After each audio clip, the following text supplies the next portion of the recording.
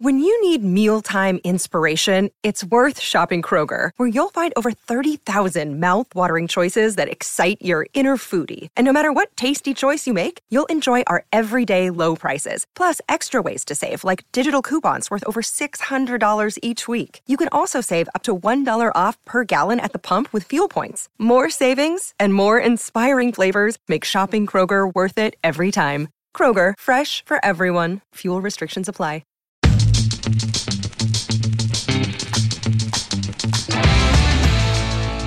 Welcome, my friends. Welcome to another live edition of The Blathering. We're back. We're back in the saddle after last week's episode, and happy to be here. You don't need to see my Gatorade until I pull it on the screen there. We are broadcasting across 3 platforms tonight. Why? Because F it. Let's do it. I think LinkedIn, can I go live there? I know I can go live on Instagram. Just have a couple other steps. I'm back live tonight on Facebook, my YouTube channel, and on Twitch tonight, which I haven't streamed on Twitch. I'm just checking to make sure it works. Yeah, okay, I think it does. I'm on there. It's exciting. It doesn't mean I'm going to get back to streaming games on Twitch. I just wanted to, don't want to raise any false hopes there. I'm just having a lot of fun getting stuff out there. Joseph Thomas checking in live. Mike Fink. We got Kingsport Cal coming in here as well. What's up, Ken? I made it. Don't cry this time. I don't think I'm going to cry this time, but I'm going to address the absolute warmth I received after last week's episode on Thursday. I think we're going to do. My goal is to do this on live every Wednesday night around this time. That is the goal. So I was going to do it tomorrow night. Thursday seemed good too, and then I got a stand-up gig, and you got to do that. So if you're in town locally, I'm doing 10 minutes on a wonderful sci-fi comedy show presented at Flappers over there. So come on by. We're doing mostly all jokes about sci-fi, fantasy, and nerd genre stuff. Except for last time I was on the show, it's been going a couple times. Joshua Snyder is the guy behind it over there at Flappers. He's known as the nerdy virgin comic guy. We went ahead and we launched that show, or he launched that show a few months ago, and I was on the first show, and I was so excited. It was May 4th. It's May 4th. That's the story. I'm already the drunk uncle at the party. And Josh comes up to me and goes, "Hey, you got some stand-up, Star Wars stand-up, right?" I go, "Yeah, of course. You could do a May 4th Star Wars show." Great. I show up. 50% of the audience had no idea that's what was going on. 50% of the comics had no idea and weren't in fact Star Wars fans. The host of the show was like, "Oh yeah, no, I like Star Trek better. I'm going to go make fun of Star Wars." So I'm going in with a different approach this time. It's not tied to one thing. It's not tied to Star Wars. I'm going to do some sci-fi, do some nerd genre stuff. Anyways, most of you aren't local, so I'm not worried about it. We are here. Yeah, I want to bring in a comment here from Twitch. Last Leprechaun's here. I do remember Last Leprechaun getting in a lot of the Twitch streams. It's fun to Twitch on stream. I don't even know how many people are watching there. It's kind of like I'm still, surprised I'm still there. Not a ton. There's a lot of people probably like, "Whoa, this still works." Scotty is here as well, one of the world's best humans, according to himself, on the internet, and I believe in that. We already got a bot on Twitch offering us, promotion. Yeah, absolutely. I love getting bots. I love getting people coming here soliciting.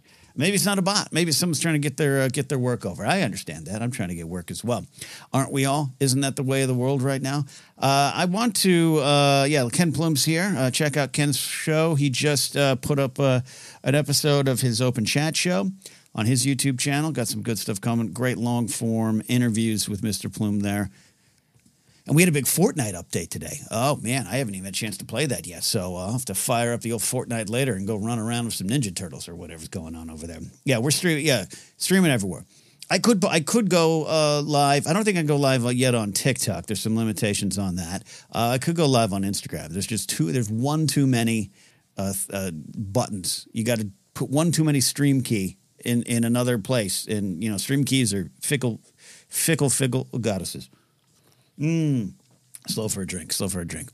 I'll wait a little bit here. If you got questions, ask them.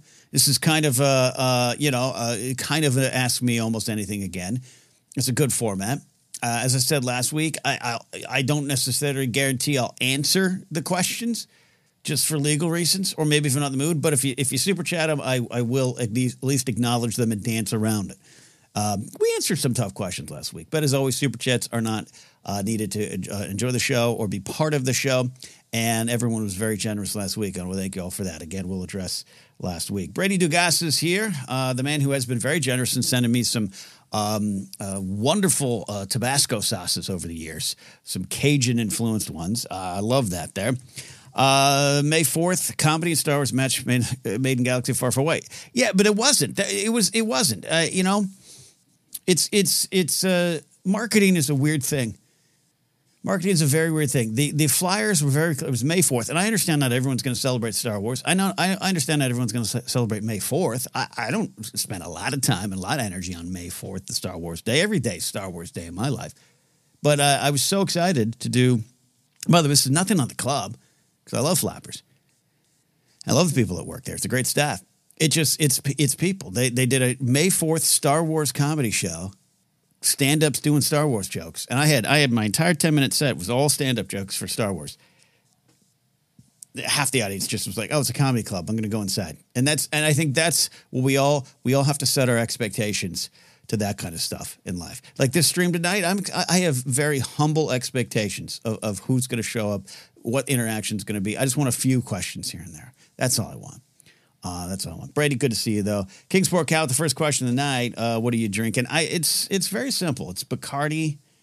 Let's see. Let's make sure we can. Bacardi Gold. That's what we're drinking. And a Kickin' Cola from this brand. I think it's generic, like kind of Target brand. Favorite Day. It's got a cute little logo. Almost matches my beanie. There you go. I left this light on. It's not the best. I love a lot of people. I got some questions from people who haven't seen the stream last week. This is a question. Why is your lighting like that? This is very much on purpose. This is to set my mood. I don't need this to be the brightest. This is a den. This is a broadcasting den. Other things I do, lights all up. Other things I'd love to get some more lights in the studio. Great. I have a tiny office. This is something I stumbled on one night for Pop Rockin' Radio. It was before I first went live. I was playing with stuff, and I'm squeezed into a corner here of my office, and it's a nice corner. It's just enough room. And I had these, like a lot of streamers. I have these damn neon lights going here. But, I can't afford the StreamYard 1080 package. I got to stream here in 720. So I was checking to see how they read, and I turned the overhead lights on. And I was like, I like that look. For a rock and roll show like I do on Pop Rockin' Radio and Mixcloud live every Saturday night, we're going to keep it. So it translated to the Blathering. But anyways, that's what I'm drinking. Simple drink. Favorite SMG311. We had a great conversation with him last Thursday about his love for 311, but how that wasn't why he chose that username. Favorite rainy day snacks or meals. I'd love to say soup. I'd love to say, oh, it's raining. Let me put in some soup. I don't do that. I do like soup. I go through my soup phases. We all have soup eras of our lives or years, but I don't generally do that. An English muffin in the morning, maybe. Oatmeal, but I like the bad sugary instant oatmeal. Like I don't like to make oats. I don't like that Quaker guy staring at me too long. I just like ripping a pack or two. Let's be honest, 2 or 3, and putting them in a bowl and serving them up with hot water. And that's kind of where it is. But I think when it's a rainy day, I like to find excuses to get out. Not necessarily to drive. It can be a little crazy to drive, but to get out there and play in my backyard. The dogs don't want to go out, but I'll walk in the rain. I've always done that. It's been weird. One year it was raining during like a Christmas or spring break kind of situation, and my mom was the secretary at our church, and there was a big open field, and it was a big pouring, torrential downpour kind of rainstorm, and I was out there in my jeans, a T-shirt, a Miami Dolphin hat, and my Vans kicking a Nerf football. They didn't have an upright, but they had a tree and a lighting pole, and that was my upright. And I wanted to be a kicker in the NFL, so I thought that was my way into football. And I took my shoe off because I wanted to be a barefoot kicker. Of course, why not? And I sat there just kicking Nerf footballs in the rain. And I remember someone in an apartment complex just watching me, just watching this little kid. They were probably looking at me practicing these kicks in the rain by myself. I took my van, one of my vans off, not vans off the wall, but vans off my feet, and used that as the tee. I didn't even have a tee to kick. I used the Nerf foot, the Nerf and the van. And I remember looking over and someone was watching me. And I bet they were thinking, this kid's going to win the Super Bowl. Look at this kid. He's trying so hard. He's kicking in the rain. That's dedication. I'm going to see him in the Super Bowl. Not to be the case, as it turns out. Wasn't a very good kicker. Big question coming in from Ken Plume. And it's in the snack category here. Do you have any Uncrustables left in the fridge? I do. I go through my Uncrustable phase as well. I'll catch up to chat here in a second. I do go with... I do go through my Uncrustable phase. Old Hansel's got a great follow-up. I'm going to come up with that.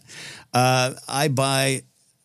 Here, Uncrustables come in 4 and 15 packs. And we need to talk to the people behind Uncrustables. What is it, Smuckers? We need to talk to them. I'm going to call them Big Uncrustable because they've created a problem. 4 is not enough.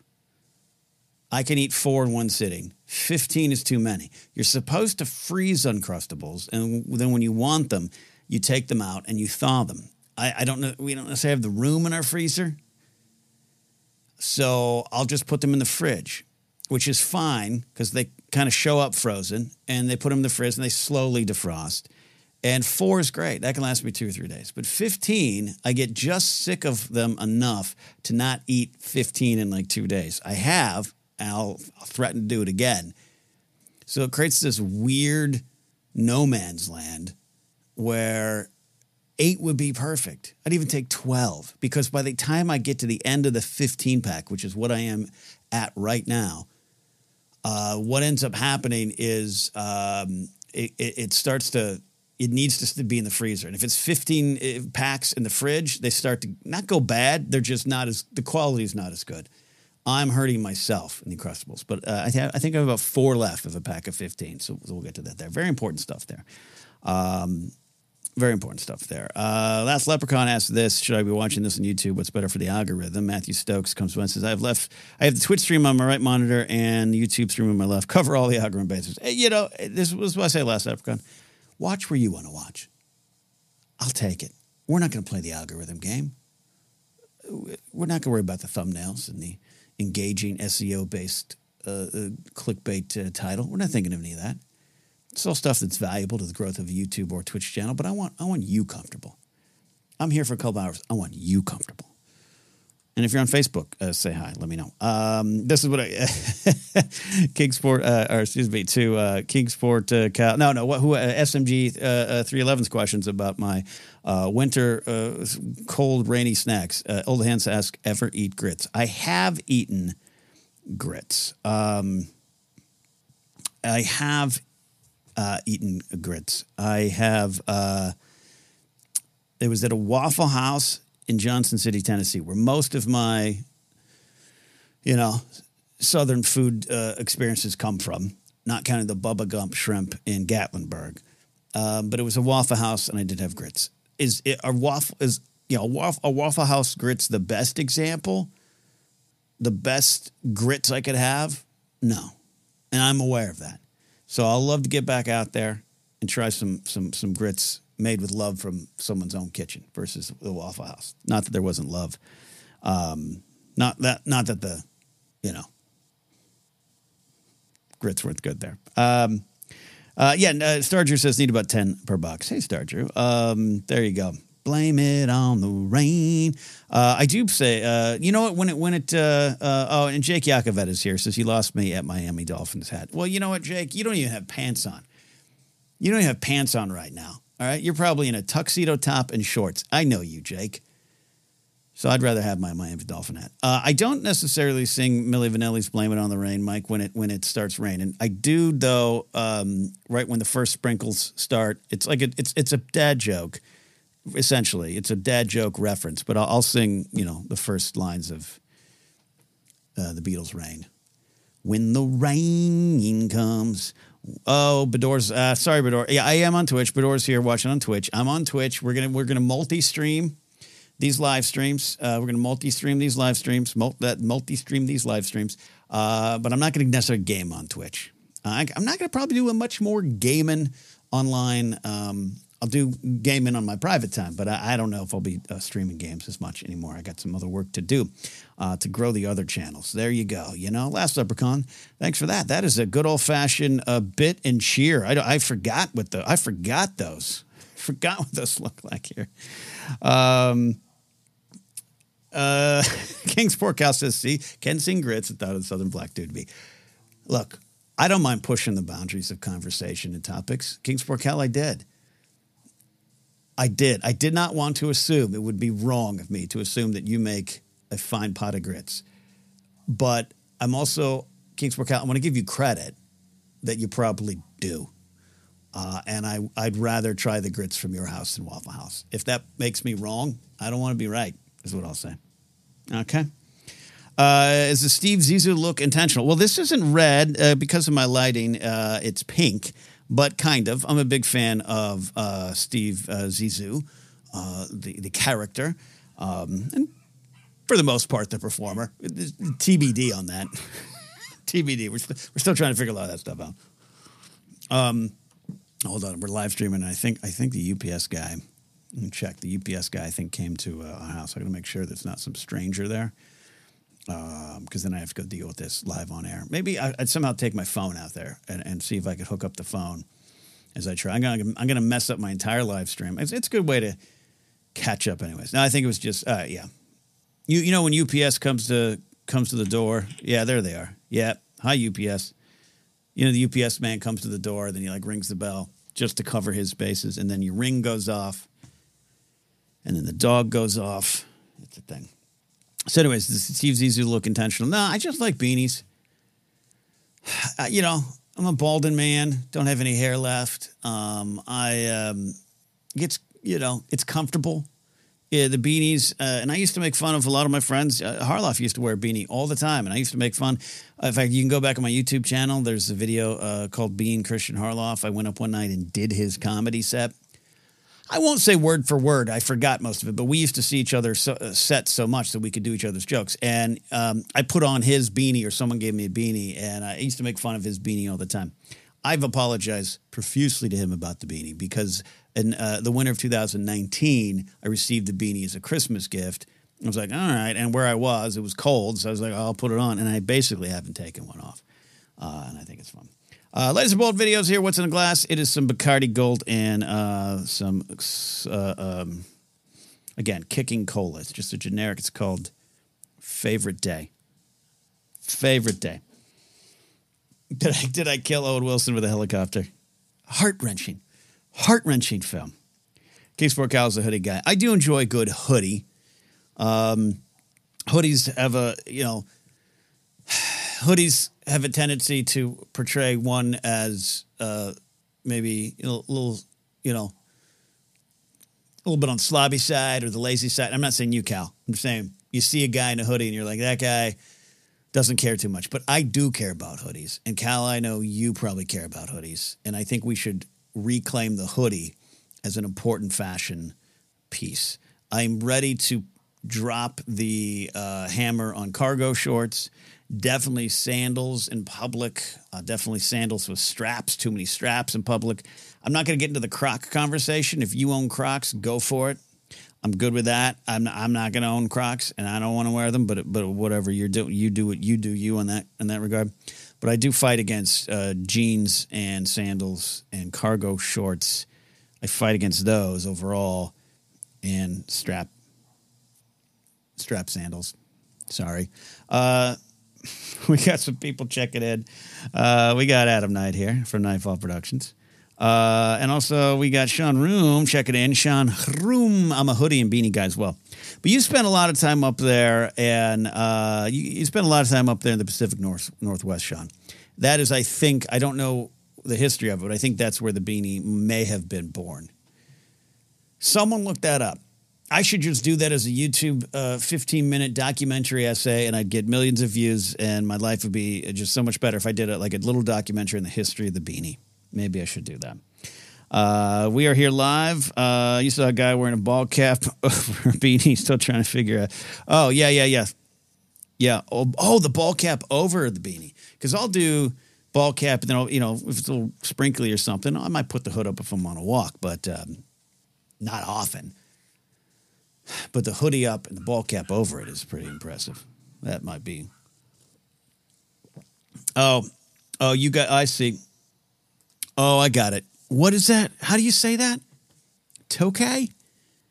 So in Canada, as they call it, Adam says they call him a tokay. I don't like that. I'm all for cultural exchange. I don't like that. It's a tukey. Oh, I have heard that before. Tukey. We're doing the important stuff here. I've moved a lot of the deep thinking political rage over to the Anytime channel. Check out the new news segment that dropped today. Yes, I've heard this. I've heard this debate, the Tukey. Where does that come from? And is it rooted in something problematic, or is it is some kind of just,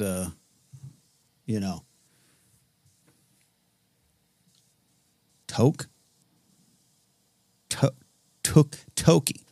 Tookie. You guys are all saying it differently. Pronounced took. Okay, but tookie. This is going to be the entire show. I should make this the thumbnail. Toke, and then Troy's got one toke over the line. Sweet Jesus. A good gust of wind, and the cap is gone, but you still got your beanie. Yeah. I absolutely. I think I'd have confidence to wear a beanie on a roller coaster.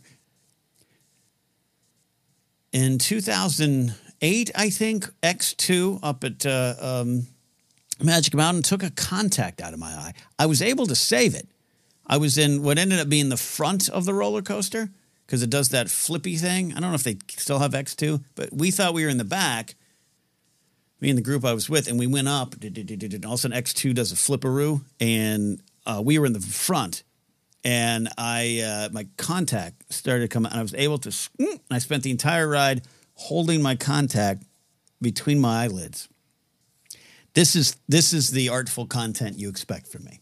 All right, this is the artful content you expect from me. If you got questions coming in, or like Aaron, the author's here, I want to say putting furniture together is a young person's game. I agree with that. I completely agree with that. And Bador and her are having a conversation. I agree with that. It is putting furniture together.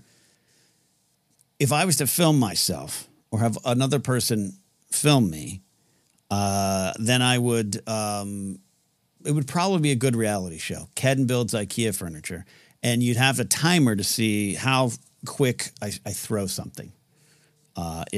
It's pretty. It's always been something.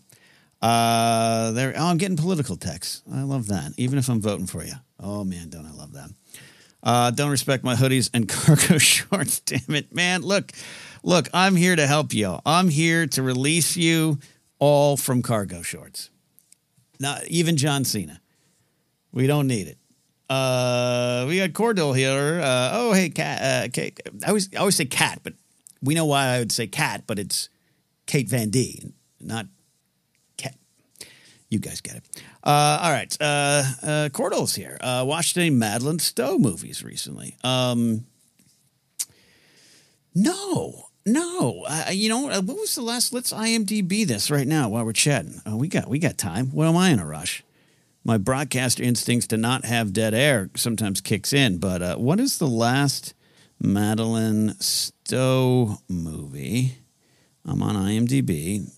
I can't see your chats if you're trying to help me. I know she was on the TV show Revenge. I didn't necessarily spend a lot of time watching that show. I did check in because of Madeline. For those who are like, why is Ken looking up Madeline Stowe? Is probably my favorite actor of all time, especially the female variety there. TV movies. She did a 12 Monkeys TV series, one episode, which would make sense, she being in the movie. Yeah, it's been a while since she's been in a movie. She did those 4 or 5 seasons of Revenge. Probably got a good payday for that. Good for her. Her and Brian Ben on their farm. The Christmas Hope, a 2009 TV movie, and I have not seen that. I have not seen that. And before that, yeah, early to mid 2000s. So to answer the question, yeah, I haven't seen a Madeline Stowe movie in a while. Dor says, loved her in Revenge. Long O, says Adam. Long O. Took. There you go. Okay, we got some questions coming in here. You guys ask away. I'm going to answer. We're going to have a lot of fun. Hey, Ken, what do you consider your top 5 rock concerts? Top 5 rock concerts? I mean, I haven't been to a lot of other concerts. I love a lot of genres of music, but, I haven't been to like a honky-tonk or a jazz fest, all right? And God bless those that do. I'd go. I just haven't been invited. Number one concert of all time for me is probably the Lady Gaga concert at Dodger Stadium. And some of you might argue, he said rock. I don't care. She's rock and roll to the heart. Then I'd say Stones at SoFi. Liz Phair at the Wiltern, Exxon Guyville. Liz Phair at the House of Blues back in the day, 0405 was great, but that Exxon Guyville show last year was spectacular. Mooney Suzuki, not so much a concert, more of a show, but Mooney Suzuki with Low Ball at the Roxy in 2002. I remember the exact moment. I ran out of gas on the way home. It was so much fun on that concert. Me and my friend Dave, some of you know him as Big Dave around these parts. We ran out of gas on the 101 freeway about midnight coming back from the Roxy because we were just so excited, so jazzed for that show. So I put that one in there as well. I don't know.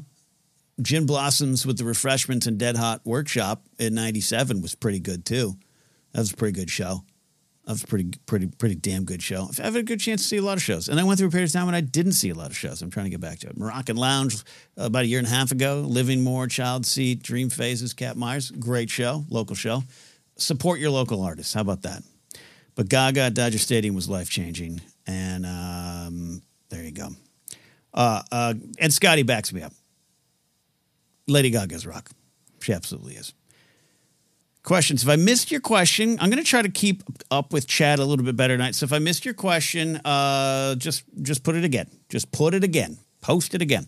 Laserbolt says Tool, Devo, Duran Duran, Ozzy, Motley Crue. What a show. Oh, that's 5 shows. Oh, I got it. That makes sense. Laserbolt's profile picture is one of my favorites because if you see his videos, for the most time, if I see him in videos, he's got his hair pulled back and a nice, respectful ponytail. But he looks like he opened up for Motley Crue, Duran Duran, and/or Tool with that hair, and it's one of my favorite things. In that order, 80, very, very, very clear. Hardwood floor or carpet? Kingsport Cal. I'm gonna take you on face value that you're talking about the floor. I prefer hardwood floors, but we have a house where carpet was put down in about 1968, and it ain't coming up yet. So we're renting. One day, maybe not. Really needed a pink beanie tonight. Michael Kautzer's here. I did, and you do too. Everyone. All right. Ken Plume with the super chat. Thanks for super chat. Hit that like, folks. Hit that like button, folks. I'm just dropping words. Love that. Thank you, Mr. Plume. I owe you. I'll save your ass in Fortnite versus the 20 times you saved mine.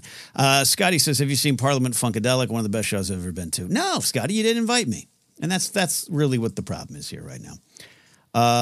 Ben Wellington's here. Yes, Alive and Amplified is a song I know. Yes. Mooney Suzuki, a great band out of, I believe that Detroit, and they were part of that garage rock scene in the early 2000s, and I love a lot of those bands. And yeah, the Strokes kind of became perhaps the biggest, most marketable success. Well, let's say White Stripes as well. But I still think the Strokes kind of were that the child of that genre to take over the airwaves for a while. And Mooney Suzuki was, I don't compare. They're not better or less than any other band. They were themselves. They were a great band. I think they're still going. It's been a bit. But yeah, check out Mooney Suzuki, man. Love that. Love that band. What a live show. All right. SMG says, Ken, you're a Northridge guy. Ever been to Brent's Deli? So good. I have been to Brent's Deli. I'm supposed to go there again soon. I'm supposed to meet a comic friend of mine, Barry, over there.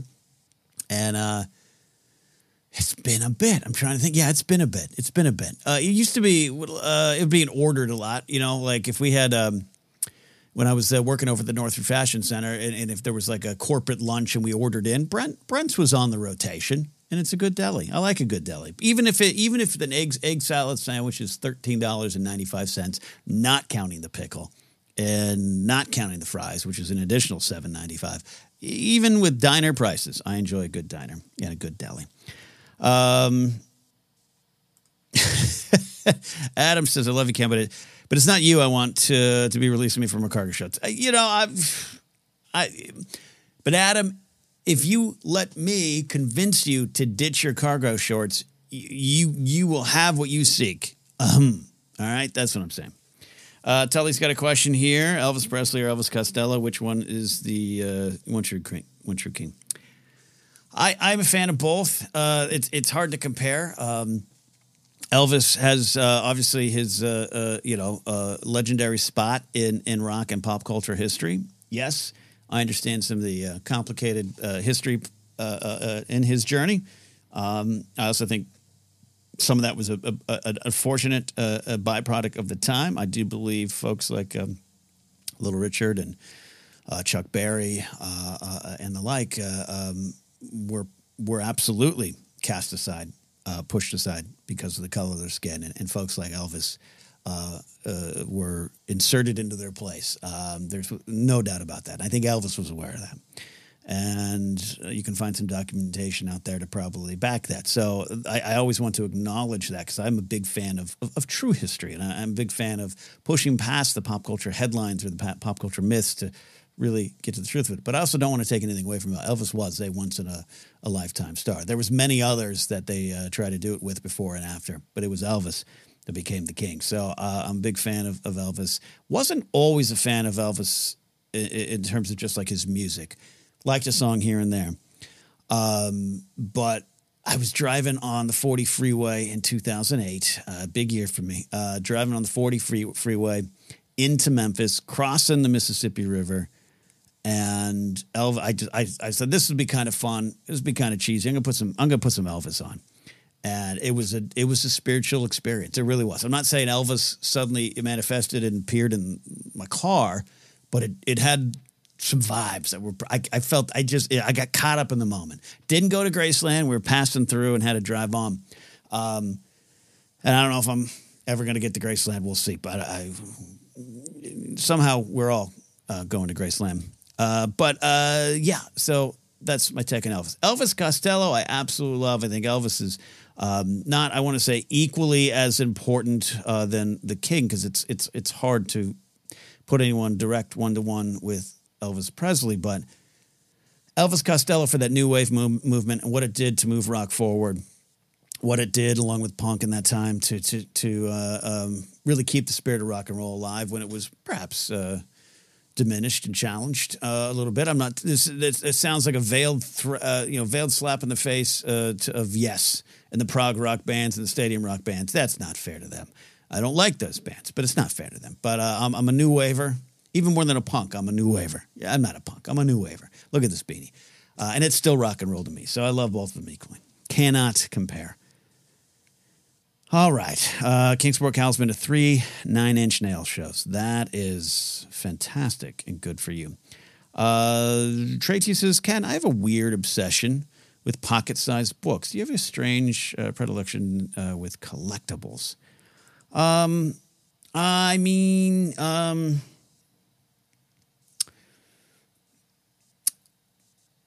I have to think about that, but this is live. We're live on the and by the way, this will be released as a podcast. So those listening later, hi, welcome to the program. I don't know. Like, I had an obsession with Funko Pops for a while, but I'm going to start selling my Funko Pops. Y'all want some Star Wars Funko Pops? I'm going to be selling them, I think, in bunches. Stay tuned for that. We were able to sell all the Legos, and that has kept me afloat this tough month, and we all got to do what we got to do. But that's that. So, Trey T, I might just DM you on Discord with some options after that. Maybe I'll come back to that next week.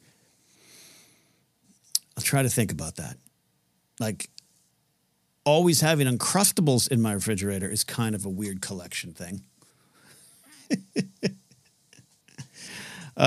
Great question. If you guys got a question, ask them. Join the conversation. If you got a super chat, that is wonderful. Not needed to join the conversation, but also means I will at least acknowledge your question. I want to, keep my legal doors open to not answer any questions I don't want. Sean Room, who allows me to say that without punching me in his face. I'm seeing the OT, the original trilogy, in theaters this weekend. First time on the big screen means I need 3 movie snacks to go the weekend. Top 3 go-tos in the theater. Oh, this is wonderful. I got to catch up with chat. Oh my gosh, you guys got some great questions, and a super chat's coming here as well. Appreciate that from the real McCoy. Got that. I got to start favorite. You know what I got to do? I got to favorite some of these questions like we do in Force Center. I'll do that. Oh, that's a great one there. Okay.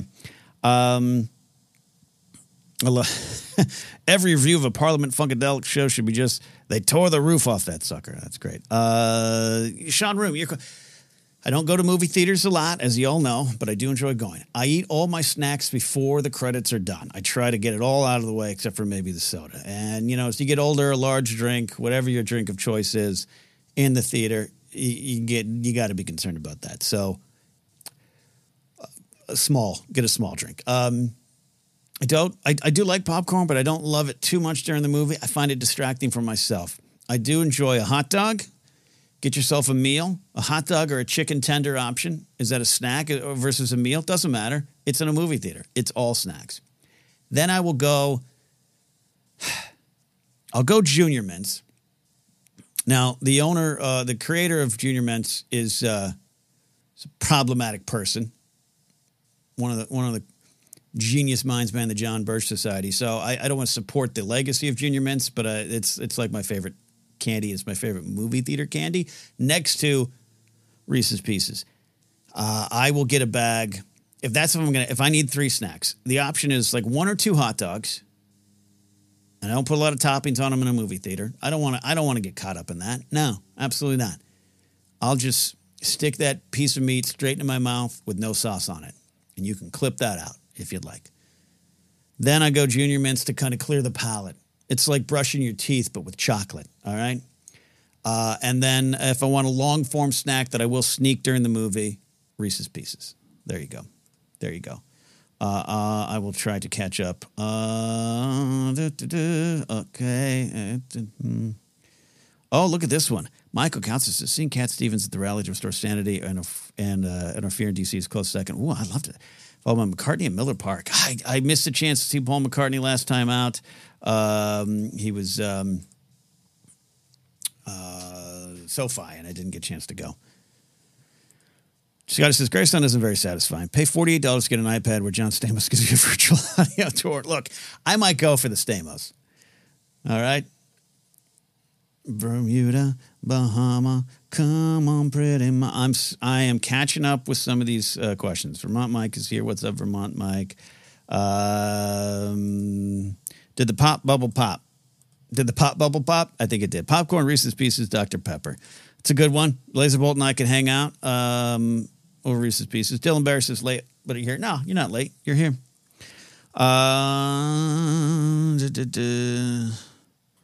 Rads is here. Movie theater. Old Hanson says, movie theater popcorn gives me gas. I start sneaking small packs of shelled sunflower seeds. That's great. I bet the folks that clean the theaters love that. Actually, they probably do. Easier to clean than popcorn. Yeah. Popcorn can be a digestive challenge, can it? Yep. Michael says just a small drink from water fountain.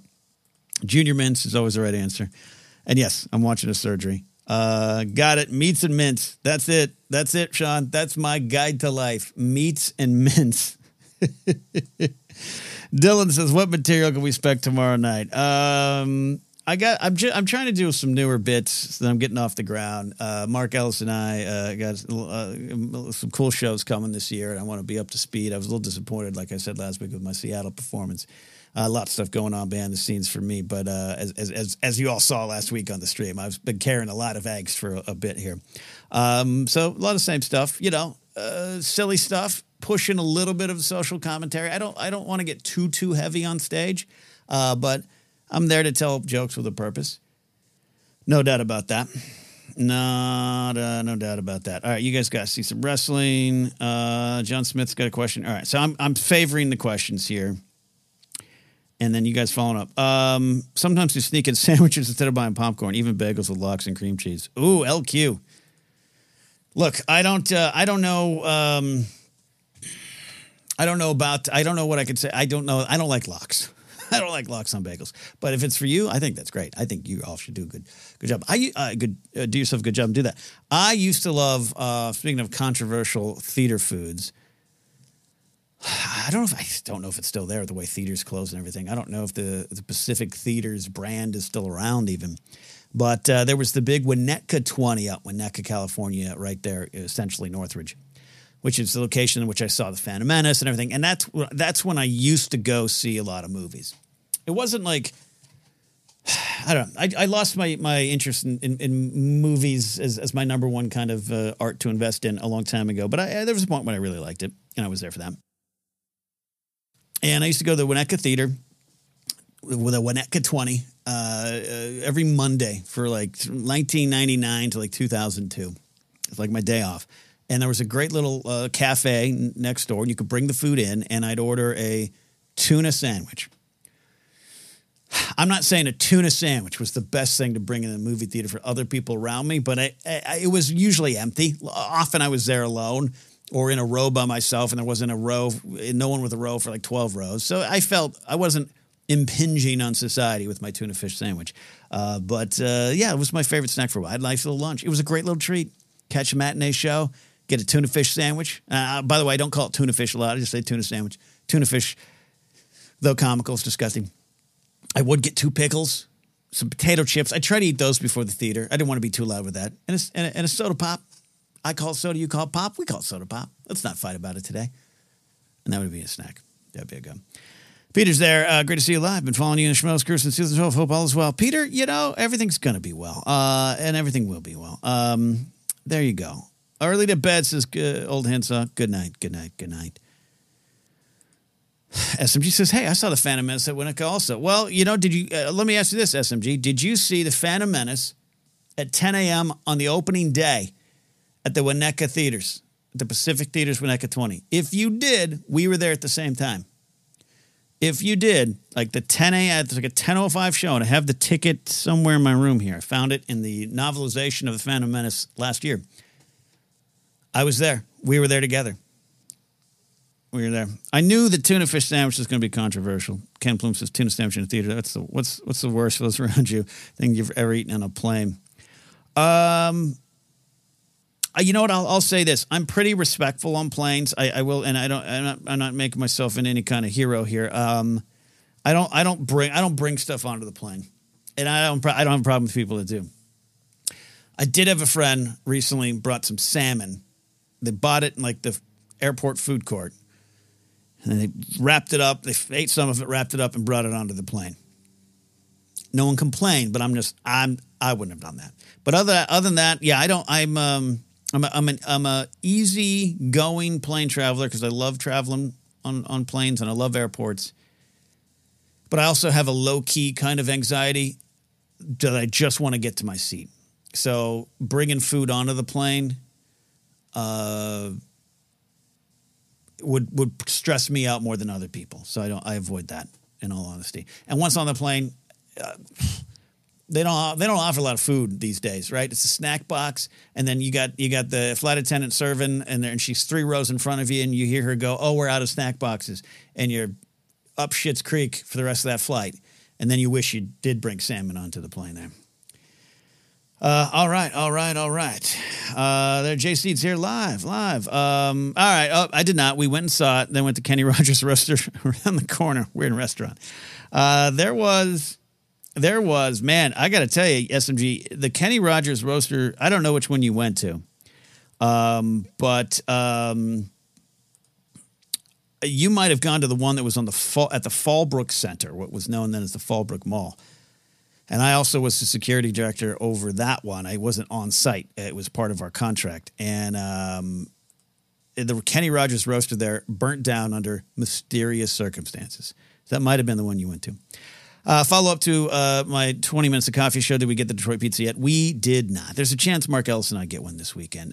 Scotty says, do you hope they have a Phantom Menace 25th anniversary screening? I sure do. Yeah, I would love that. Love that. All right, let me go. I'll catch up with chat there in a second. Let me take a breath. It's a one-man show. All right.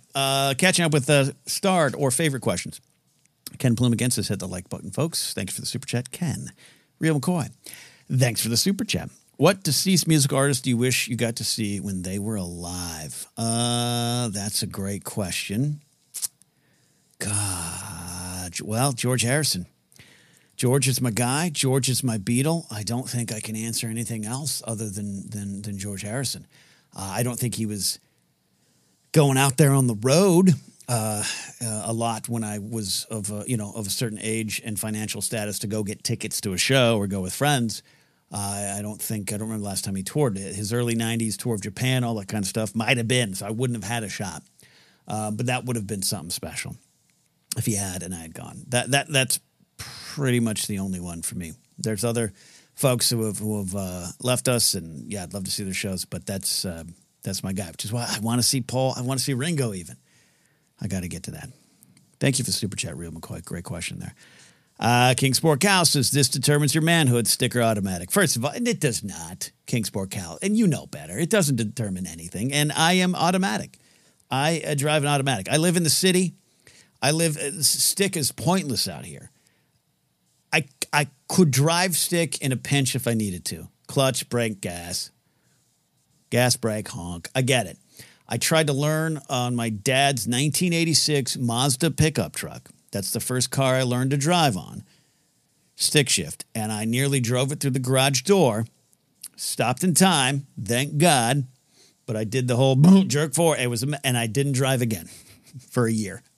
I was delayed a year getting my license because it freaked me out so much. So I then learned to drive in our Mazda MPV van, our multi-purpose vehicle or van. The Mazda MPV van was my first car that I drove. It was my parents' car, but I learned on that one. There you go. More questions coming in. Appreciate that. Thank you all for hanging out here. We'll be here for a bit. I'll take your questions. This is Blathering Live.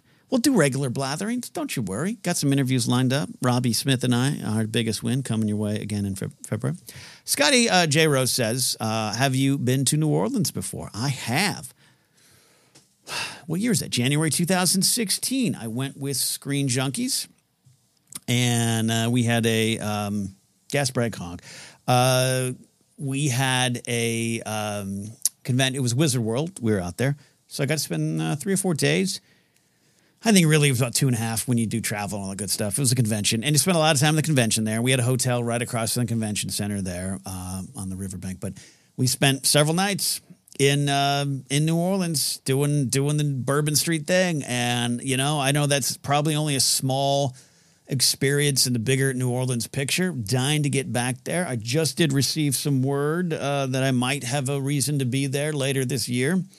I would love to get Grace out there and her witchy ways. I think she would love feeling the haunts and spirits of the city and all that kind of stuff. I got a beignet at Cafe du Monde and did all that thing and almost peed my pants in the middle of the street because I had to go pee so bad after drinking rum and whiskey and doing shots at that old, I forget the name of it. It's the oldest pub, but it's at the end of the road, and it's like the old something pub, and it was there like the 16th. They don't have electricity, blah, blah. I did like cherry cordial shots there, and wow, that was a thing. That was a thing.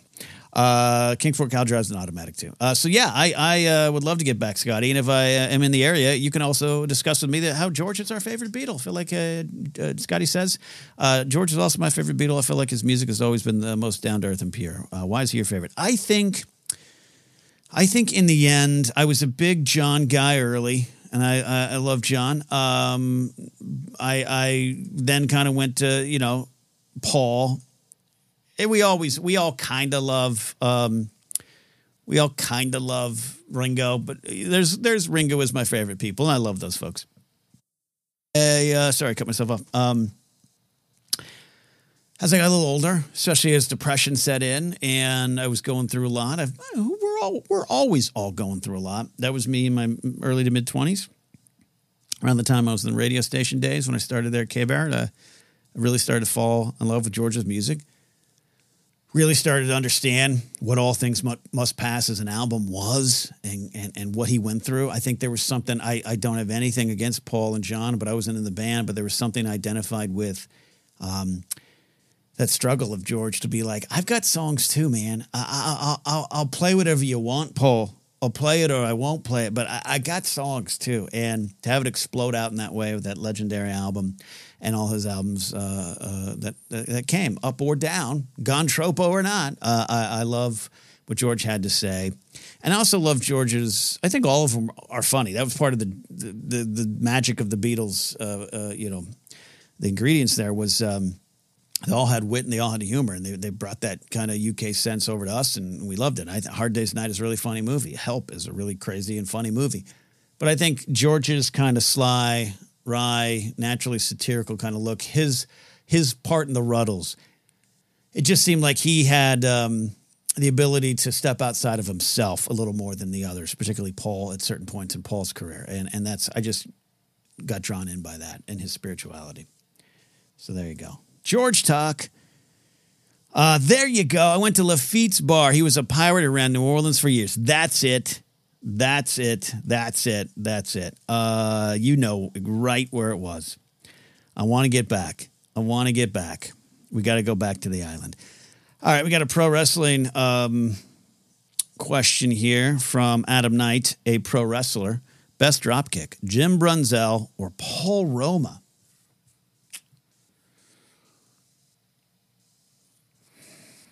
Are those my only two choices? Trying to think of other drop kicks of that era, but I'd say I'd love watching Tito Santana do a drop kick, a guy from that era. Jim Brunzell or Paul Roma? I think I'm going to go Paul Roma. Underrated. I think Paul Roma was I liked Power and Glory as a tag team. I didn't like the Young Stallions, him and Jim Powers, didn't catch with me. But Power and Glory, I thought I had them pegged for tag team champions. I know it was a crowded field. Heart Foundation, Demolition, Road Warriors, Legion Doom a little bit later on. You had the Rockers never officially winning the title. It was a crowded picture. But I thought Power and Glory was a sleeper team. I'm going to go that. Jim Brunzell, good. I never met Jim Brunzell. I met B. Brian Blair several times at the Cauliflower Alley Club. Michael says, look, if you're coming back to New Orleans, I'll definitely be there. Well, all I can say is stay tuned. All right, I'm favoriting more questions here, catching up. Hi, everybody. Welcome to Blathering Live. We can talk about whatever you want. I'll answer your questions, maybe. If you want to guarantee that the question is acknowledged, you know what to do. Put a super chat or put something in. We're also live streaming on Twitch. I don't think a ton of people are still watching. Yeah, no, actually you are. And on Facebook. I am going across all the streams. And will I end up live on Instagram at the same time, live on TikTok, and live on LinkedIn? Yeah. As I said in my tweet promoting this that probably no one saw because it had a link in it or a link below, if I could go live on a gas station pump TV screen right now, I would. It'd be the dream. It'd be the dream. All right. This one. Well, okay. Let me get to this one here first. Rads, I'll get to you. Mike Fink says, what about King of the North? I didn't. That was earlier in the night, so I don't know if you were referring to something specific or who's my choice for King of the North. Sansa. If that's what it is. I'll let you rephrase, or maybe I lost it. Thank you, Kingsport Cal. I appreciate that. Good question from Ben Wellington, but I want to get to this one from Rads. May be wrong, but I thought I heard you say you had Thai food in London on a stream the other day. Did you take my Busaba recommendation? If so, how'd you find it? I am going to find out where I went exactly. There was a Thai restaurant right next to the Excel Center, right around the corner from it. So that's where we went. I don't know if that was the spot. I'm Google mapping this right now.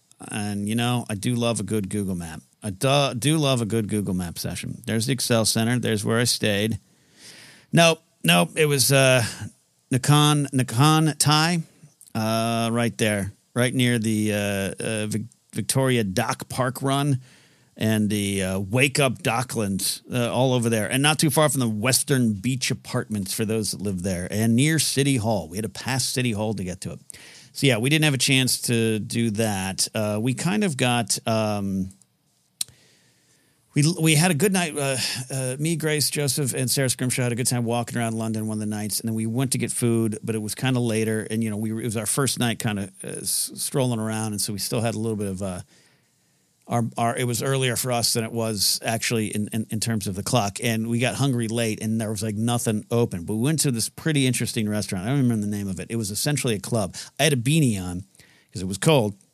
And they said, "Sir, you have to take it off to go upstairs." So I'd eat the entire restaurant with my just hair flopping out there like I was Bill Murray from Kingpin, and it was like a fancy club-like environment. But it was some like Asian fusion type of restaurant, and it was near the cathedral, the famous cathedral that I'm of course blanking on right now. And it was a good meal, but it was a weird. And the bathroom had like a giant life-size like Shogun kind of guy in there, like you'd walk. It was like a statue, and it was a dude, and you just right. It kind of made sounds. It was like Joseph came back from the bathroom. He was like, "I'm going to warn you if you go in there, don't jump. There is someone in there, but it's not a real human." So that's where we went. So unfortunately, we lost kind of that night to getting food and doing something like your suggestion there. So next time, Rads. All right, Ben Wellington. Laserbolt's got a super chat and a question. I'm going to answer that here. But Ben Wellington says, "Ken, what's your songwriting process like? Does the music come first, or do you go poetry first? Or thanks for all the great conversations." Yeah. Harrison says, because I also love a good Google map session. I do. Choking on my own rum here. My songwriting process is this. I wait for Sean Arnold or Brian Tiller to come up with some spectacular music and maybe even kind of hum where they think the verse and the chorus might go. Or just sometimes they tell me, maybe, I don't know, here. And like a math problem, I find out where I need to write, and I just go spend some time with the music. I usually walk around Burbank. I used to go to the LA Zoo when I was a member last year. And just put some AirPods in and just play the songs over and over and over and over. And God bless it, I'm having some Wi-Fi problems. I paid for the bigger Wi-Fi. I paid for the big Wi-Fi package from Spectrum. And once again, the problems have returned. So I apologize if I break up a little bit. And that's what I do, Ben. I hear what this sounds. I know this sounds very mystical, woo-woo-y stuff, but it's the truth. I find out what the song is saying to me. I find out what's going on in me, and I'm almost joking like it's Wayne Campbell from Wayne's World 2 looking around going, a man fashioning a canoe. But I'm just like feeling what I'm going through, feeling my environment, and then I write, and then usually it's pretty easy after that. You do some counting the syllables. I try to get a good. I'm not a genius rhymer, at least not yet. Getting more brave with it. I had a couple lines and verses from song to song that were too similar that I didn't even realize it until afterwards. But I'm working on that. But I go with that. The Moon Ager's first song, Tell Me, came from me walking the streets of Burbank at about 9 o'clock at night, listening to music and feeling this can't be where my life was supposed to end up. I'm not even talking about I deserve fame and fortune, but this can't be it. This cannot be it, and I still have these dreams. I want to know if these dreams come true. Like this, someone tell me, and that was literally the song. And it was like but it took a little bit to get there, as Brian Tiller will tell you if he pops in a chat or watches later. So that's kind of the process. That's kind of how it goes, and it works different. Oh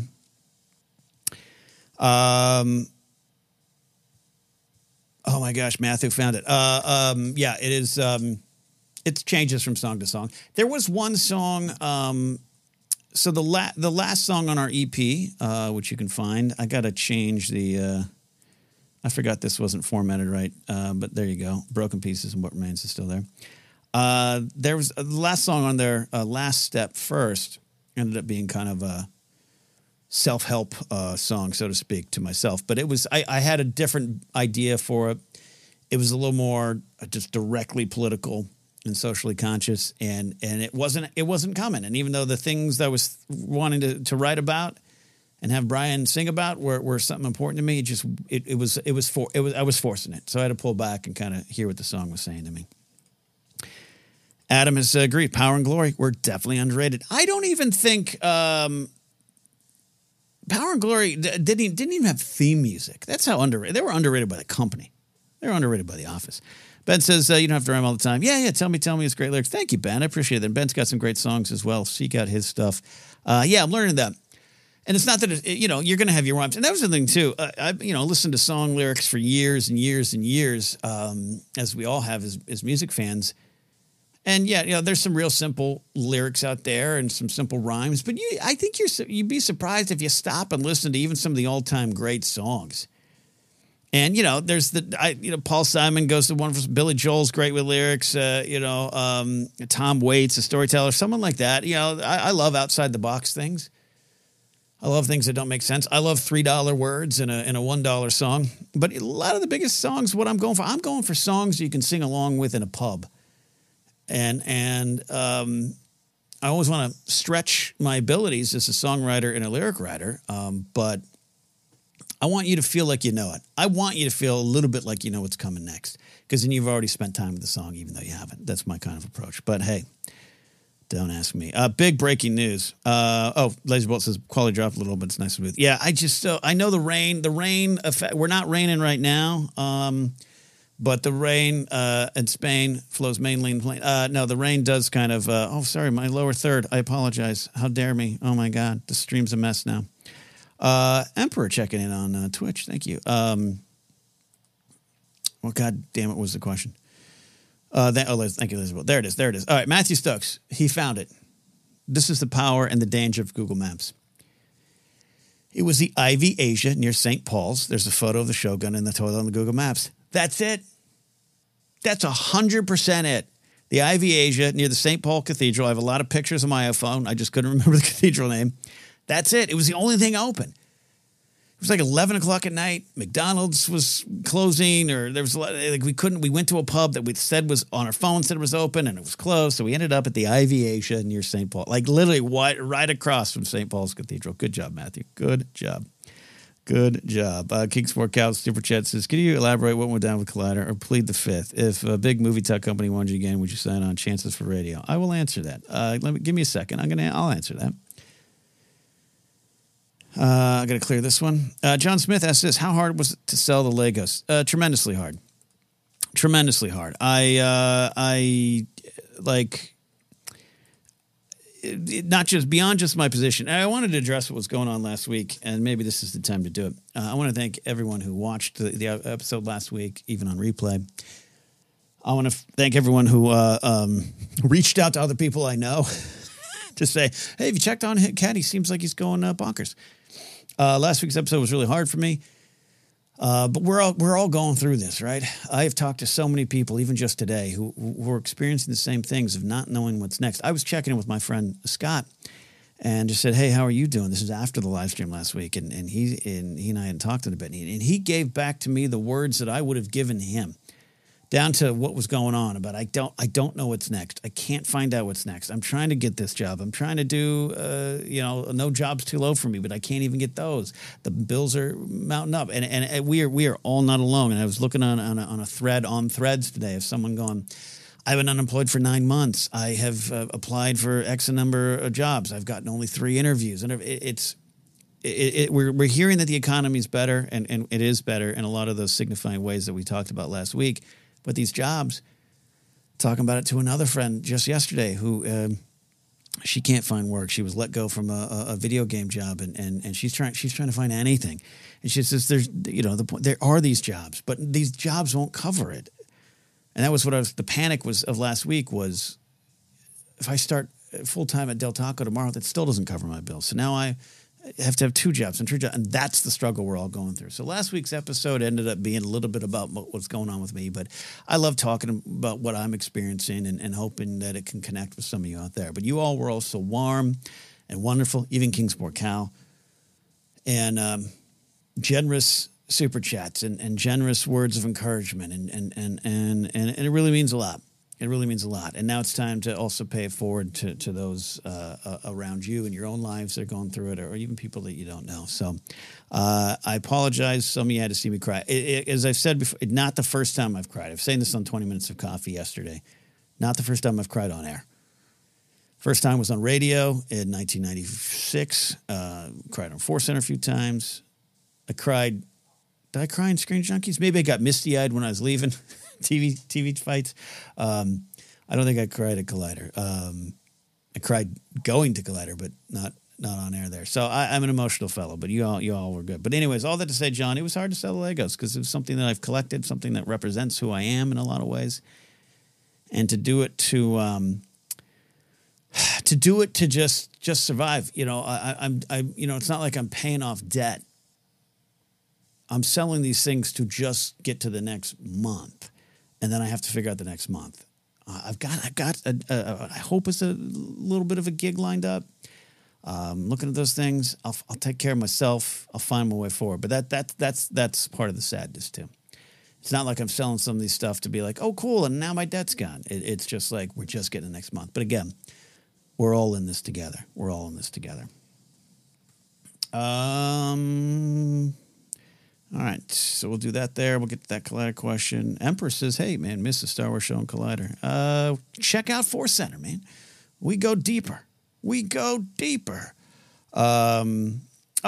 of rock and roll passings, no, Mojo Nixon passed away? Oh, man. I got to stop doing live streams. People I like keep passing away. Damn it. Rest in peace, Mojo Nixon. We'll definitely play some Mojo on Pop Rockin' Radio. Man, that's... appreciate it. Damn it. Thanks, Troy. Kind of funny, Elvis came up earlier. Sorry about that. I meant to click up this. Dylan says, your honesty is why I keep coming back. Listen, I love the show. Thank you. I can only be honest. Michael says, thanks for talking about these things because you never know how or who could help. Appreciate that. Thank you, Emperor. Check out Force Center. We're on YouTube now. The podcast has been going strong for 10 years, but we're full bore on YouTube as well if people like to see our faces. Thank you. JC says last week was cool to see people pour into your cup and fill you up again. I'm going to start crying again. But and even had some conversations with some folks I haven't talked to in a while after the show too as well. And the only thing I can do going forward is continue to work hard to not take the charity and squander it, to not take any support and squander it, but to build, to find work, to take care of myself, to do that, but also to plug in and maybe find myself a path forward to be a better person, and I'm not perfect.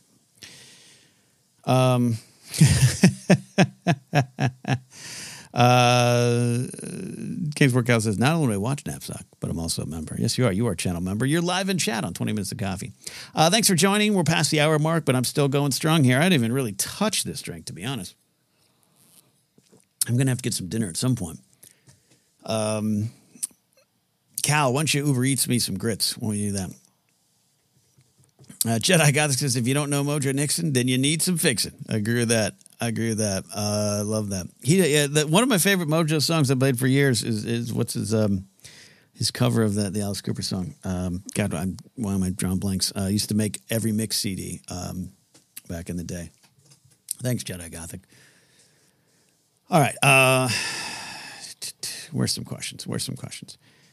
I'm going to get to, all right. So window or aisle. So Dylan, check out the Force Center Subjective Wars episode. Me, Joseph, and Jennifer really went into this. I think I came up as a window person, but now I'm all aisle all the way. But a bigger, long form, like 30-minute conversation we had over there. Check that out if you haven't already. Michael Calcis says, favorite Star Wars movie seen in a theater. Return of the Jedi. Up in San Luis Obispo at the Fremont Theater was my first one that I remember. Of course, Star Wars, New Hope, and a drive-in. Don't remember that one much. That was pretty cool. It's hard to... I'll say this, Michael. It's everyone's been kind of a joy. But, like, I'm so positive on the prequels now, but was in my feelings about them in the early 2000s. So going to see Attack the Clones was done with excitement, but my heart wasn't fully open. Going to see Revenge of the Sith was done with excitement, but my heart wasn't fully open. But my heart was fully open for Phantom Menace. And yes, it got, I went through some things. I love Phantom Menace. Phantom Menace is one of my favorite Star Wars films as of right now. It was not always. Absolutely not always. And it doesn't have to be anyone else's favorite. It doesn't have to be. But for me, it's one of my favorite Star Wars films and one of my favorite to watch. But in 1999, the anticipation was legendary, perhaps too high. Getting the tickets, waiting in line, getting heat exhaustion, getting the tickets for my friends, going to the Winnetka Theaters early to make sure we get our seats, no assigned seats. Had a friend with me who has since passed away, who had come down from my hometown and was there with me. And right before the Lucasfilm logo flashes on the screen, and right before, a long time ago in a galaxy far, far away, it's that pause. And I wrote about it in Why We Love Star Wars for a reason. It's that pause is so powerful. And it's that explosion of just excitement between Lucasfilm logo and a long time ago was irreplaceable. And I had it again for for Force Awakens. Driving, by this point, I'm going to a screening. Sorry, my internet again, fudging about. Apologize for that. I was going to a press screening, and it's a little less fun, but it was like my first major press screening. It was for Force Awakens, and I got to drive to the Disney lot. My excitement was there, but that was different. It was different. Going to the premiere of Last Jedi, that was different.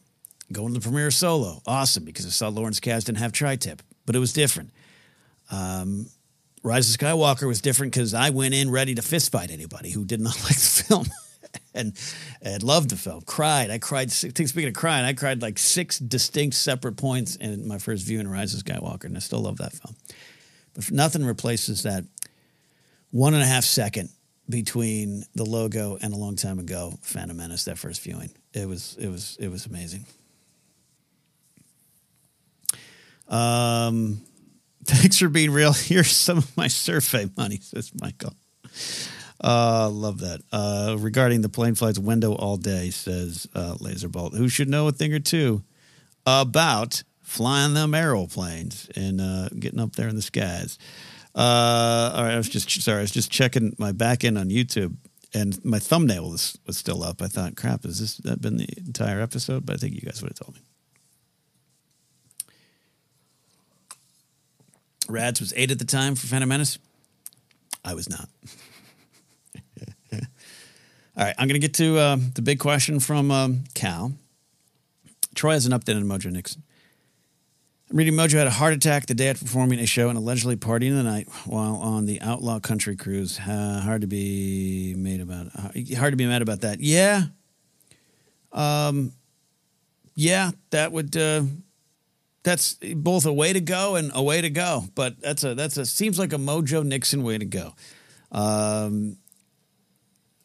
is that tune? Mojo Nixon. There he is, getting it up here. We'll definitely do some Mojo on Pop Rockin' Radio. He's a character. He is a character, no doubt about that. Rest in peace, Mr. Mojo Nixon. All right. Poor Emperor. Man, I broke my thumb in 4 places, required surgery the next day, lost my job due to injury. Emperor Julius Caesar. I feel bad for you, man. That sucks. Let's fight the power, man. I hate shit like that. Oh, no, I'm drinking and I swore. All right. Happy affiliate anniversary. Oh, is it showing? Yeah. I definitely passed some affiliate anniversaries over there. Thanks for those cheering and watching on Twitch. We'll keep multi-streaming to Twitch. I'll keep doing that. And who knows? Maybe in honor of Bador one day I'll play some games.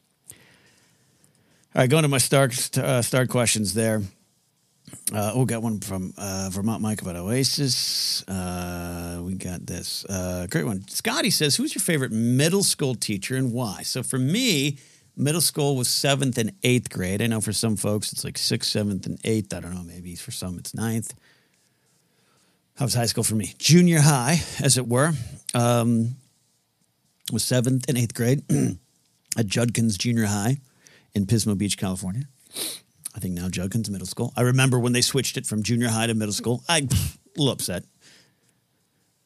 Middle school just seemed like they were talking down to us, but it is what it is. I got no problems with names changing. My favorite middle school teachers, 7th and 8th grade. We had my drama teachers. It was a husband and wife team, Mike Lebo and Cindy Correa Lebo. Mike recently retired. I couldn't get out to his like a final retirement ceremony, but he's in town, and if I'm ever in town, I can probably seek him out. I haven't seen him in a number of years, but he was great. 7th, 8th grade, encouraged me. I really wanted to be, an actor, comedy, and all that kind of stuff. He encouraged me to do comedy, improv. I learned improv from them, and both are great. They encouraged my humor. Really, Cindy Correa Lebo was his wife who had joined the teaching staff when I was in 7th grade. She'd come over from another middle school. It was this husband and wife team, and she really helped encourage like my sense of humor. Like she made me feel like I was a little more adult. Like the jokes she shared with me, or hey, you should watch this TV show. It wasn't talking down to me. It was talking straight at me, and that helped me. And Mike encouraged me to. He wasn't just like, hey, you're good, because I wasn't when I showed up. It was raw, but he helped me get better, but also give me confidence to think I could get better as a performer. So that was key. There was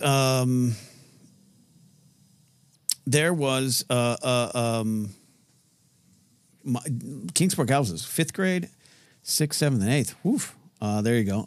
You guys are sharing your favorite middle school teachers. Channel 19 is here on Twitch. That's how I know David, Channel 19. Molly Damon's here and says, happy Wednesday, friends. My team lost trivia because we don't know enough about country music. Well, I like country music, but that's okay. Scotty says, those are the best years, at least for me. Yeah, 7th and 8th grade. I loved a lot. That was, lot of things I loved. Anyways, though 8th grade was the first time I remember being depressed. There was I had a history teacher, Terry Handy. He was a big Civil War guy, as a lot of 8th grade history teachers are. He's the one that made us go see Glory in the theaters, because it was out in theaters in my 8th grade year. And then he show up. He was a Civil War reenactor, and he showed up. So I love that. I love that stuff. A lot of good teachers. There was 2 left, I'll say, because this could go on for a while. The PE coach. He was like the big PE coach. And there was a couple of PE assistants, of course. But the PE coach was this guy named Barry Ehrlich. And Coach Ehrlich, Mr. Ehrlich, was a big bushy mustache, kind of gruff, kind of what you would imagine a junior high PE head coach to be. But he, a little bit of a man's man vibe, but in a good way, just an old school kind of guy. And he, definitely loved the athletes and we had a basketball team and all that kind of stuff, and track and field. He was a big track and field guy, I think, too, as a coach. And I love those guys, and I wasn't those guys. I wanted to be a baseball player. I thought that would be what I'd be. And he told me one time, he called roll. He's like, Kenny Knapsack? That's a great baseball name. And I thought, there it is. The gods have willed it. I'm going to be a baseball player, just like I thought I was going to be an NFL kicker. But Barry Ehrlich did something very special I'll never forget. And Scotty, this is probably, I know what you probably do as an educator, beyond just educating. One day it was embarrassing in front of all of the class, my PE class.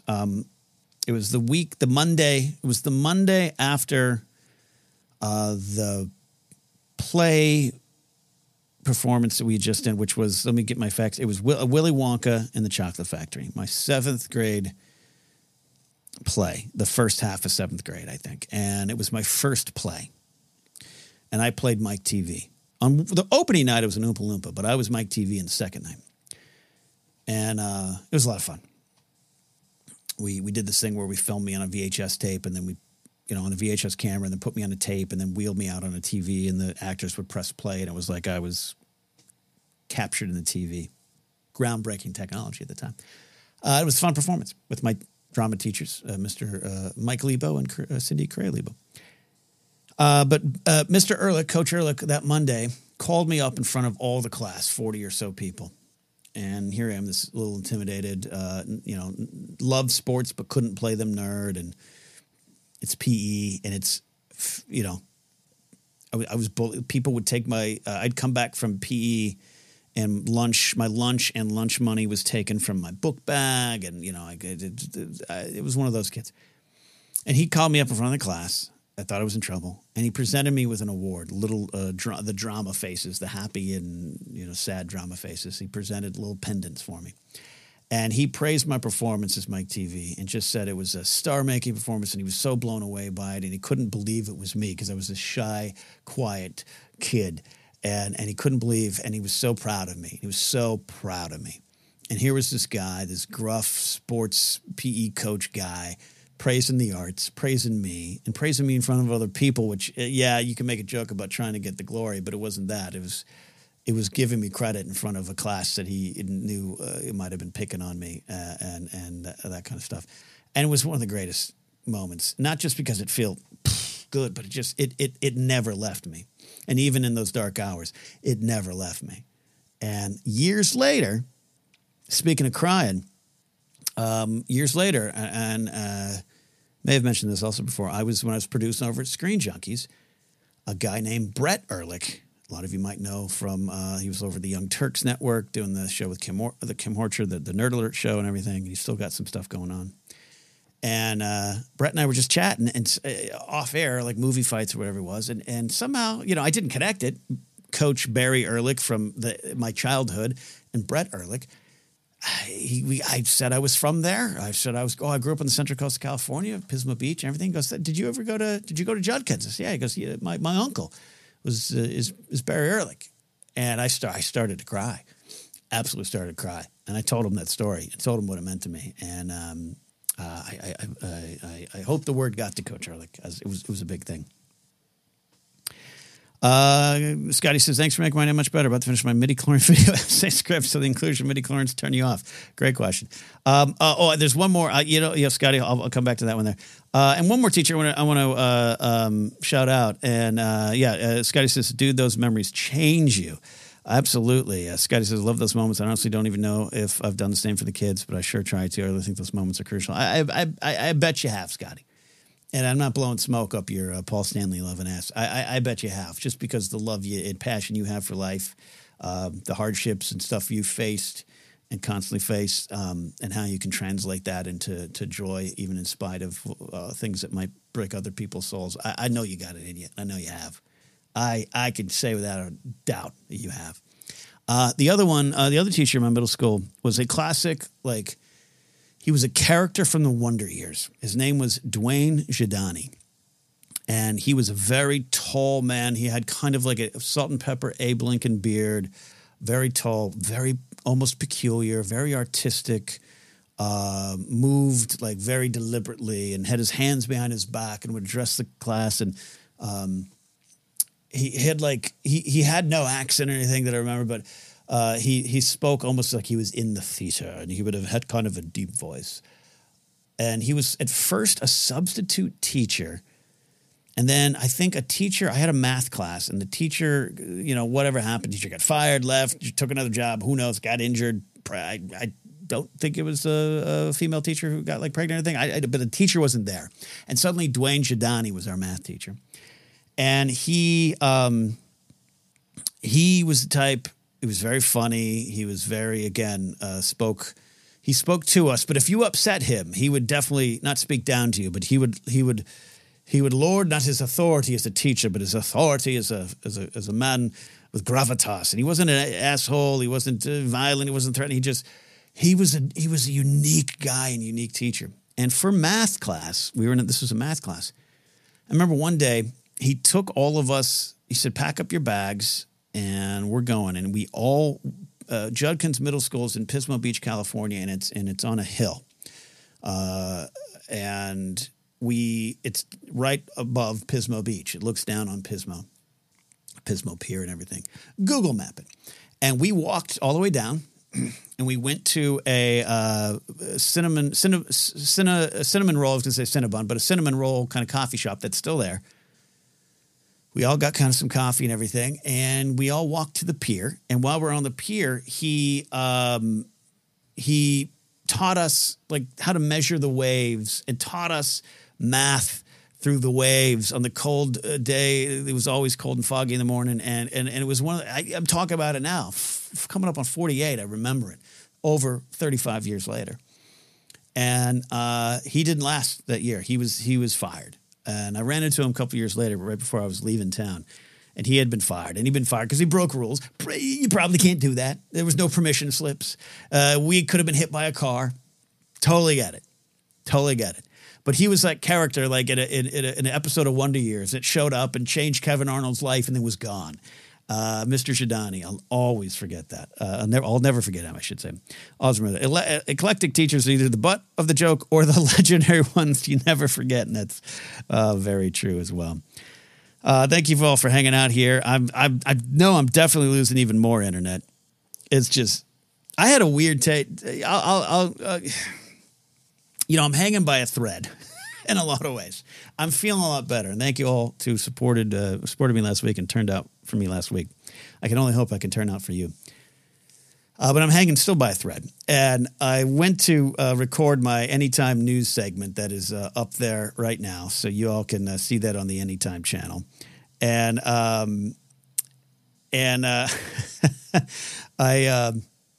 go to turn on my Rodecaster Pro 2. And the lights come on. The lights come on.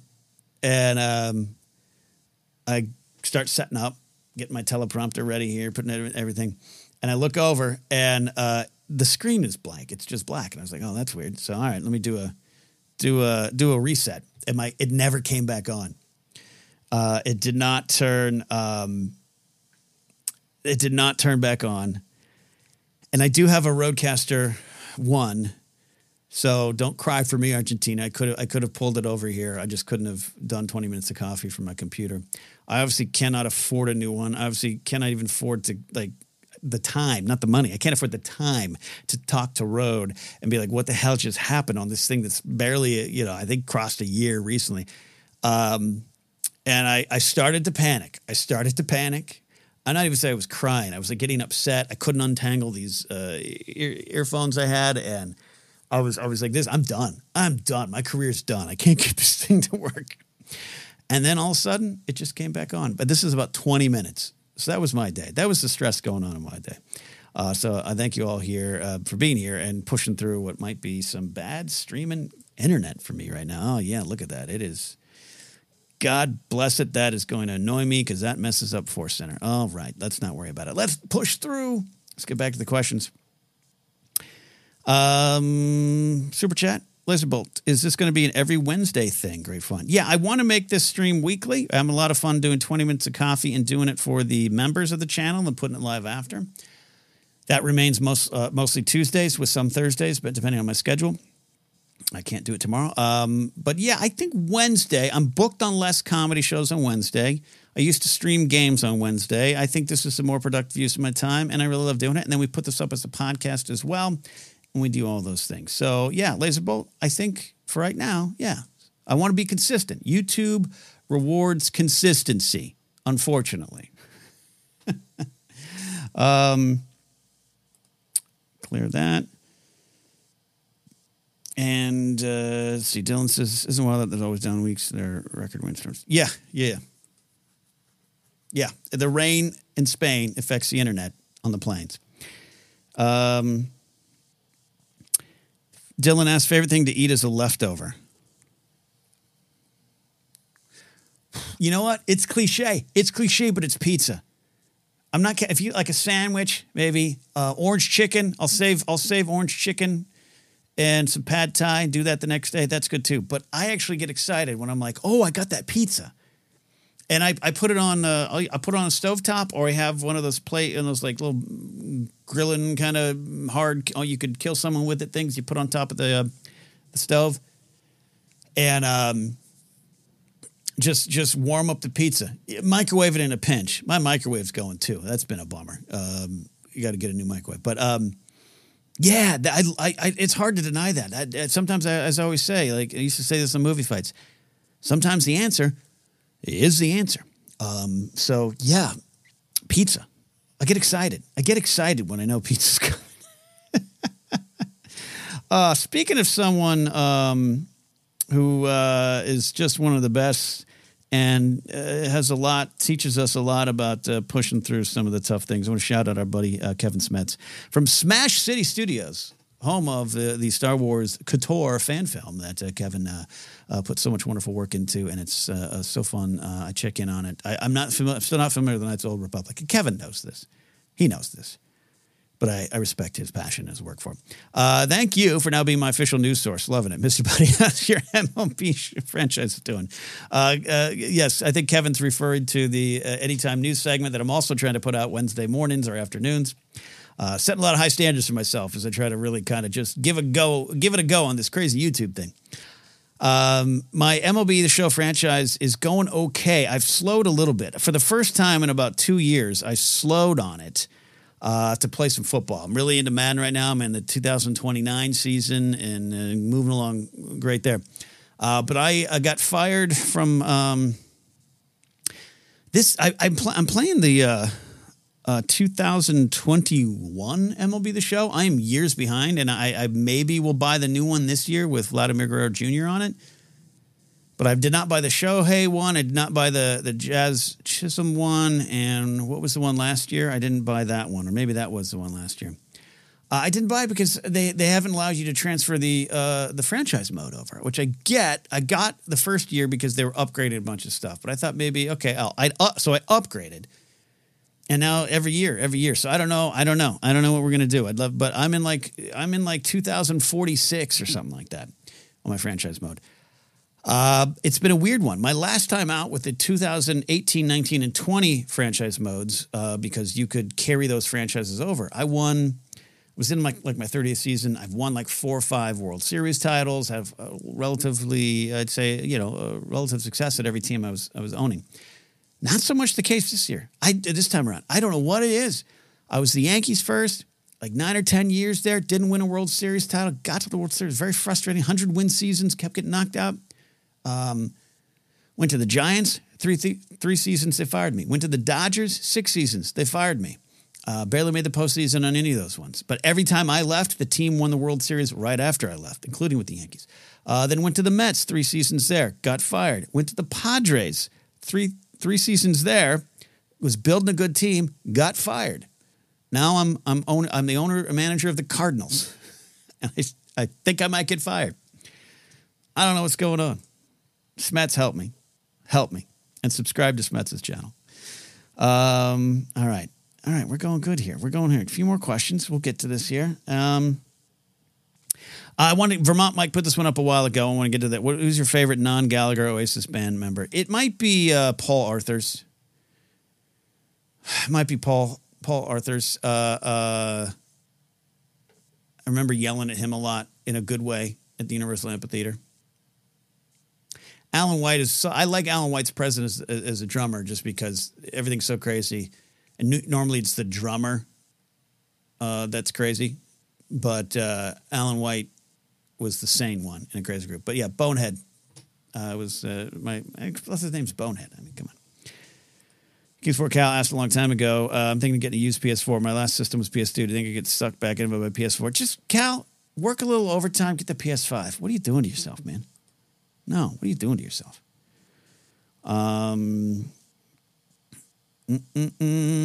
There we go. Yeah, 23 was Jazz, 22 was Shohei. I love Diamond Dynasty. Yeah, there. Thank you for that, Troy. Justin C. has a pro wrestling question. I'll answer that in the time we have left. We've got about 20 minutes left, so if you got an important question you want to ask me, now's the time. All right. Scotty asked this one. Thank you for making my night much better. So did the inclusion of midi-chlorians turn you off? We just touched upon this on Force Center, I think, or maybe it's an episode coming out. Go seek it out. Oh yeah, no, we did. We talked about this Sabine having access to the Force and this idea that everyone can, and what do we think about that? I definitely didn't like it in '99, and then since learning where George was pulling from, mitochondria and all that kind of stuff, I think there's great reason for it to be there. I didn't need it there. The fact that it's not really, a high M count or whatever they say now. I don't think it explains away the magic like people accuse it of. I don't think that's 100% right. I think you're misunderstanding what George wanted to do with it. But in the moment, and what we were all expecting in 99, again, going back to me sitting in the theater in 1999, yeah, we weren't expecting that. But that's what George does, and he wants you to go on this journey with him. And it made a lot of sense once you hear him talking about it. But again, I wouldn't say it's a top 5 favorite thing for me in Star Wars. I will say this, though, Scotty. I will say this. I want them being Lucasfilm and the storytellers in Star Wars, I want them to stop being cowards. And I want someone to say the word midichlorians again. Say it. Not this M count. Say it. And have Keller and Beck say it to Jar Jar Binks, cowards. Do it. Do it. It's there. It's there with a reason. It's there with purpose. Explain it. Go into it. Explain that people probably like Moff Gideon misunderstand it. And they think they could just, boom. It's the antithesis of what's going on with Sabine. Just extract the midichlorians from that specimen Grogu, put it into me, and I shall be as powerful as the greatest Force users of all time. Not understanding that it goes beyond that you're supposed to work with it. It's a connection to a larger picture. It's a connection to the universe. And Sabine is more in line with the Force than Moff Gideon would ever be. Deal with it in those. Say it. Scotty, put that in your essay. Hugo says, greetings from Las Vegas. I just want you to know I've enjoyed those shows from Force Center and Time Alden. Thank you. Hugo, I appreciate that. Thank you for the super chat. Really appreciate that. And I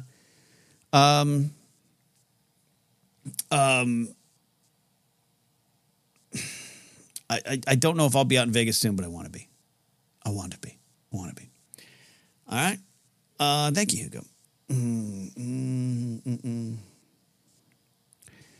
Laserbolt says, is there anything canon that contradicts the notion that midichlorians are simply attracted to the Force and don't cause the Force? No, I don't think off the top of my head. Saul's here. There's nothing wrong with midichlorians. There never has been. Yeah, I would agree with that. Claudia Dolph popping back in. Claudia, how are you feeling? How you doing? You up and walking around? When are we doing karaoke? George's thoughts are explicit and currently canon is somewhat more vague. Yeah. Michael says, what bothers me is hearing the Bad Batch using kilograms to measure weight. Yeah, I don't know kilograms. Come on now. I'm an American. Kingsport Cal has a question I can get to about Collider. Justin C., how do you feel about the whole Rock and Cody situation? So I did watch the Royal Rumble, and I enjoyed it, though I did immediately have to cancel my Peacock network subscription because I got it for that Dolphin game. And under my current circumstances, I was like, I don't need streaming services. I don't need for my business. Disney Plus, I need to, and I can write that off. Blah blah blah. Peacock, I couldn't. But I did watch the Royal Rumble. I had a lot of fun. I liked seeing Punk back. I like Punk back. I think I don't know if he's the nicest of fellows all the time. That's all I'll say. But I also have always enjoyed him and think he's one of the best. I'm a big fan of Cody Rhodes. I'm a big fan of Cody Rhodes. I don't think he does anymore, but way back in the day, he used to follow me on Twitter. I was on a show, on an early internet talk show. Like I didn't have this. I had like weird headphones and, like broadcasting from a Mac, not even a MacBook. It was the early days, like 2010 internet days of live streaming. But I was on a show, there was a guy named Arda Okal. I was on a show with him. Linda Kay, who I think is a ring announcer in OVW now, and someone else, I can't remember, and the host of the show. And this was kind of an offshoot of like WrestleZone, which I used to write for WrestleZone in 2010. And we talked about Cody Rhodes at the time, and this is, I think, even before Stardust. And I just said, I thought Cody Rhodes was a world champion. I thought he had it in him. I thought his ability to adapt characters. Remember, he was going through, he had that face mask era. He had this stuff. I said he adapts, and wrestlers who adapt and continue to tell their story. That's plus he's got the Rhodes bloodline. Like, he's a world champion. And that was even before Stardust, which I enjoyed what he did with Stardust. I mean, it was what it was, and he did what he could. And I think he clearly made the right decision for his career leaving and made the right decision to return. And Cody followed me. Cody followed me on Twitter. This was back in the day. And I never DM'd him and everything. I had followed him and everything. I know he's a big Star Wars fan. Then after years, I think eventually noticed he wasn't following me. I think at one point his account got hacked and he started another one and he didn't follow me. But so I've always been a fan of Cody Rhodes. So I haven't been following things as much. But I do know that there's some controversy over, Cody wants to finish his story and we want to go to WrestleMania, maybe him and Roman Reigns, but The Rock's back. And now you have everything going on in behind the scenes stuff for the Federation, which has made everything there on unstable ground. You can comment that on another time or separately. But in terms of wrestling, in terms of storylines, I'll say this about fans. I respect the passion when they're like, we want Cody to finish his story. We want it to be with Roman Reigns. We want it to be at WrestleMania. I think they should have Roman Reigns go all the way to September and beat Hulk Hogan's record. Not the company record, that's, of course, Bruno's, but beat the Hulk Hogan reign. I think they should do that. But I haven't been watching this closely. And I know we get our passions up and we want what we want, and then when it doesn't happen, we cry foul, and all that's justified. I always go to, the WrestleMania with Daniel Bryan getting defeated by Sheamus in mere seconds. I think that built him. And whether or not that was super intentional or not, that built him. And that propels you forward more than the victories people are expecting or the stories that people are expecting. I did see Cody tweet something out that says, appreciate it, guys, but just trust me.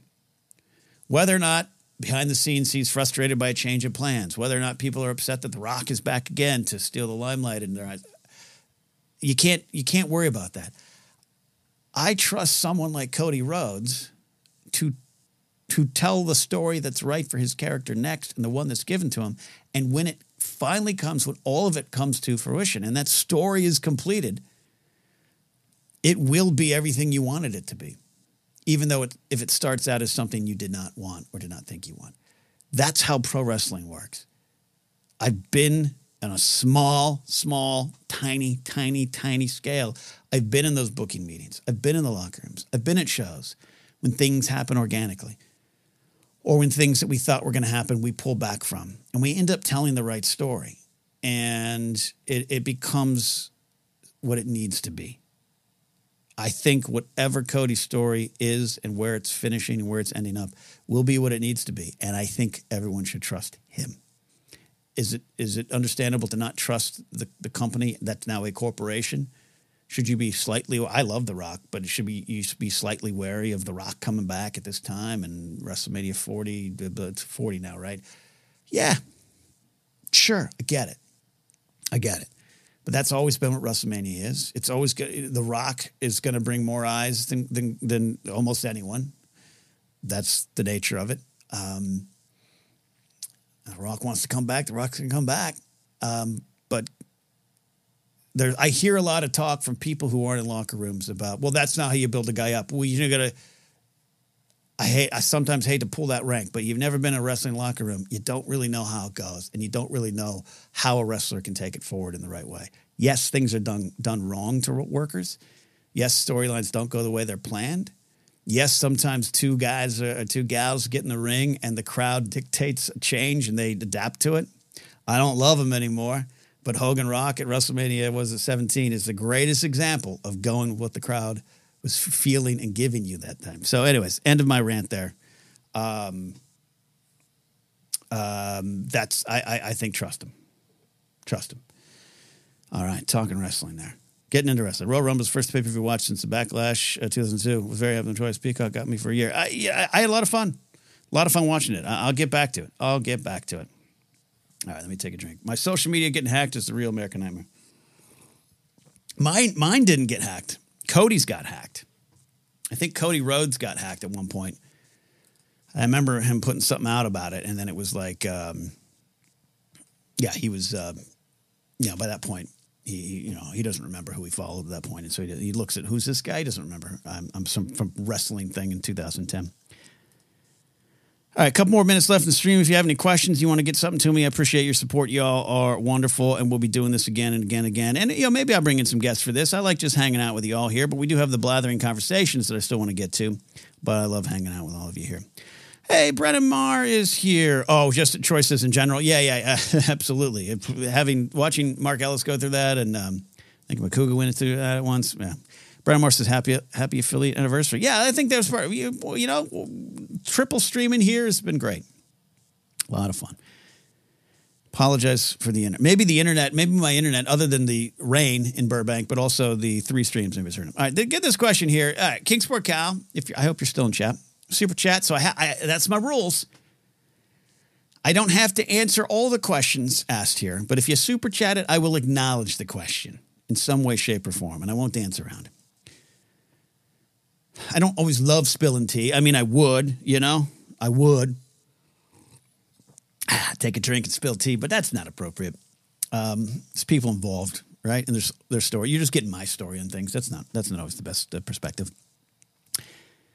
Kingsport Cow says, can you elaborate on what went down with Collider or plead the fifth? If a big movie talk company wanted you again, would you sign on? Chances for radio. I mean, if some radio wanted me, you hit me. I applied for some local radio stations, part-time stuff on the weekend.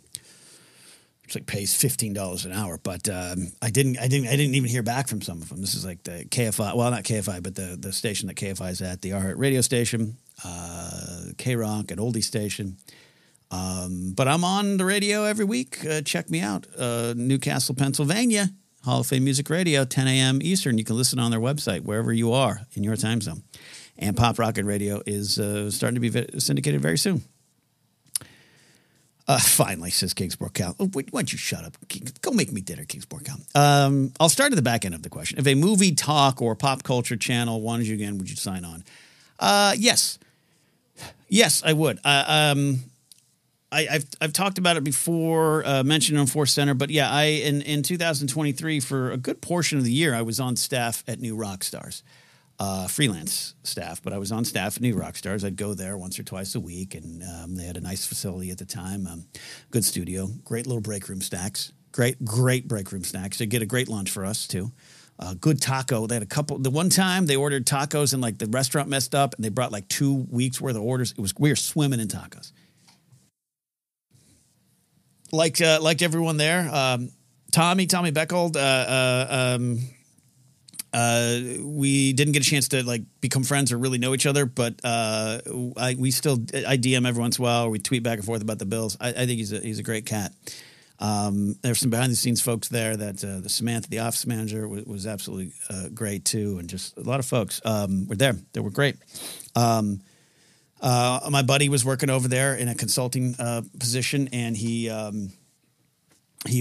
brought me in, and I was doing mostly writing. It was not brought in for on-air stuff. I was doing mostly writing and development and helping my buddy develop out some ideas for them.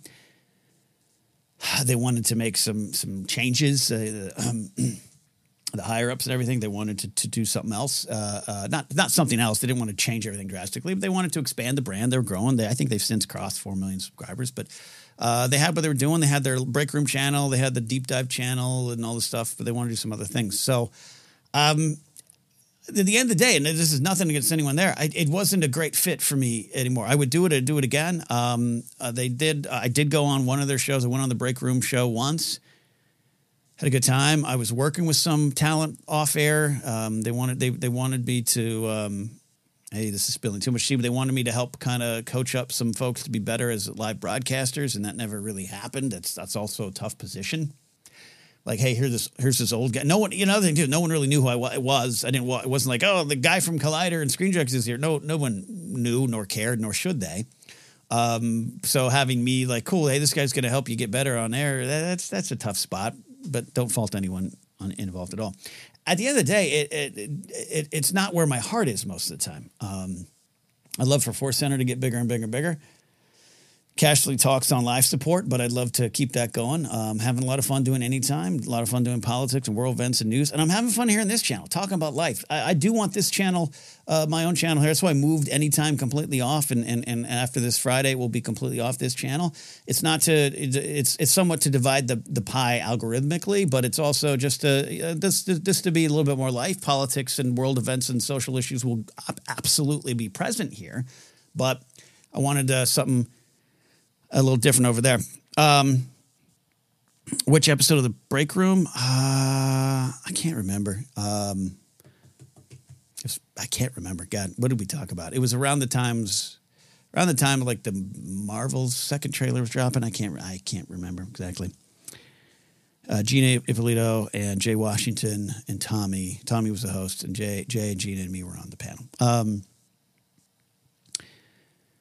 At the end of the day, it wasn't even New Rockstars. It was me. I just don't have, my focus isn't on that stuff anymore. I'm just not in it. I'm not in the game. And even towards the end of Collider, I didn't enjoy going to movies. I didn't watch all the TV shows.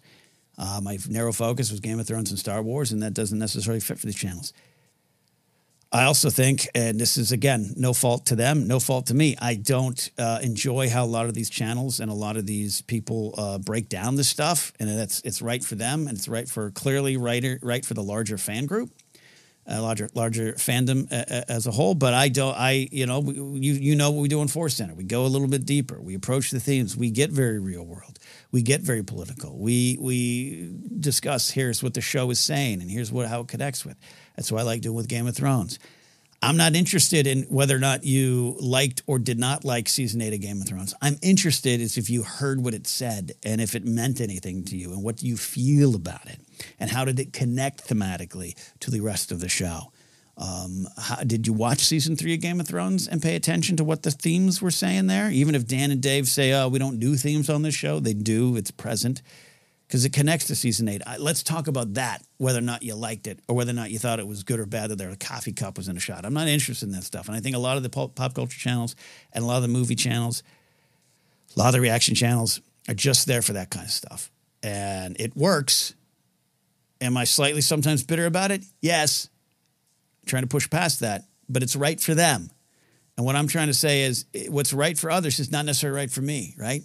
I can't make everything my way. So I got to go do it on Force Center. I got to go do it on Casually Talk, or I got to do it here.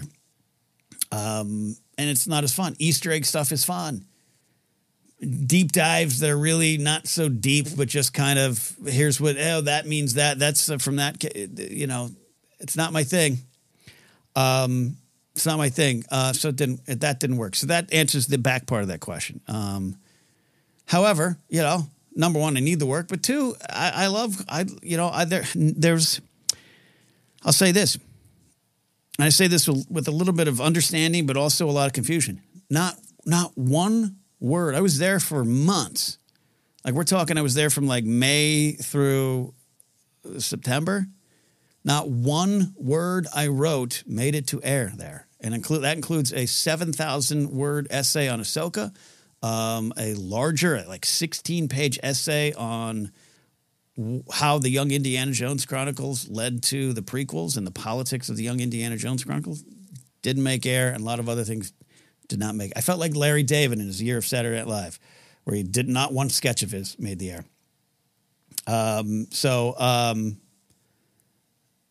It just didn't work. As far as what went down with the Collider, I don't even remember half the stuff anymore. There was never one thing that ended it. It was destined to end because a lot of things were destined to end, right? All the big brands at the time, unless you were, I think I've always have said it, I think it's still true, independent creators, independent channels that can grow to be bigger and can grow to be companies, they're the ones that are going to succeed, right? The ones that were at the time from 2010, 11, especially 2012 to like 2017, 18, 19 range, that chunk of time, those big pop culture nerd channels that were part of larger companies and were the new media, they were the thing. The Defy Media offices were huge. They were in two places, 2 Wilshire offices. catered food. Every bowl, you had 6 bowls of cereal to choose from every morning at breakfast. Like that was bound to fail. It was bound to fail. It was too much.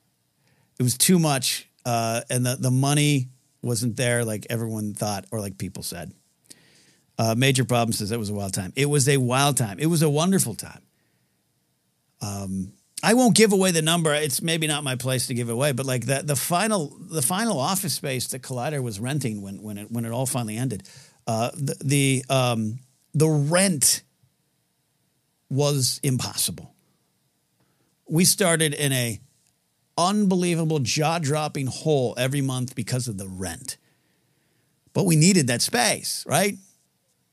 You couldn't find the middle ground. We outgrew the office that we were in for a while. The first place that the Schmodown sprung up with outside of like AfterBuzz. That was, we had outgrown that. And so like Major Problem says here in the chat, the Solo Denny's crossover is ingrained in my brain. And I wasn't on those ones, and I know we got made fun of, and Ellis and I will still share a joke over it, and that's where a lot of those idiots from Wisconsin kind of did the shill stuff. F them, man, because that sponsorship is the name of the game. We wouldn't have jobs without that stuff, right? And even then, it wasn't enough. That's the name of the game. I won't tell you the numbers, but a Loot Crate box, doing a on-air Loot Crate sponsorship read and demonstration on an episode of Movie Fights 4 times a month brought in a jaw-dropping amount of money.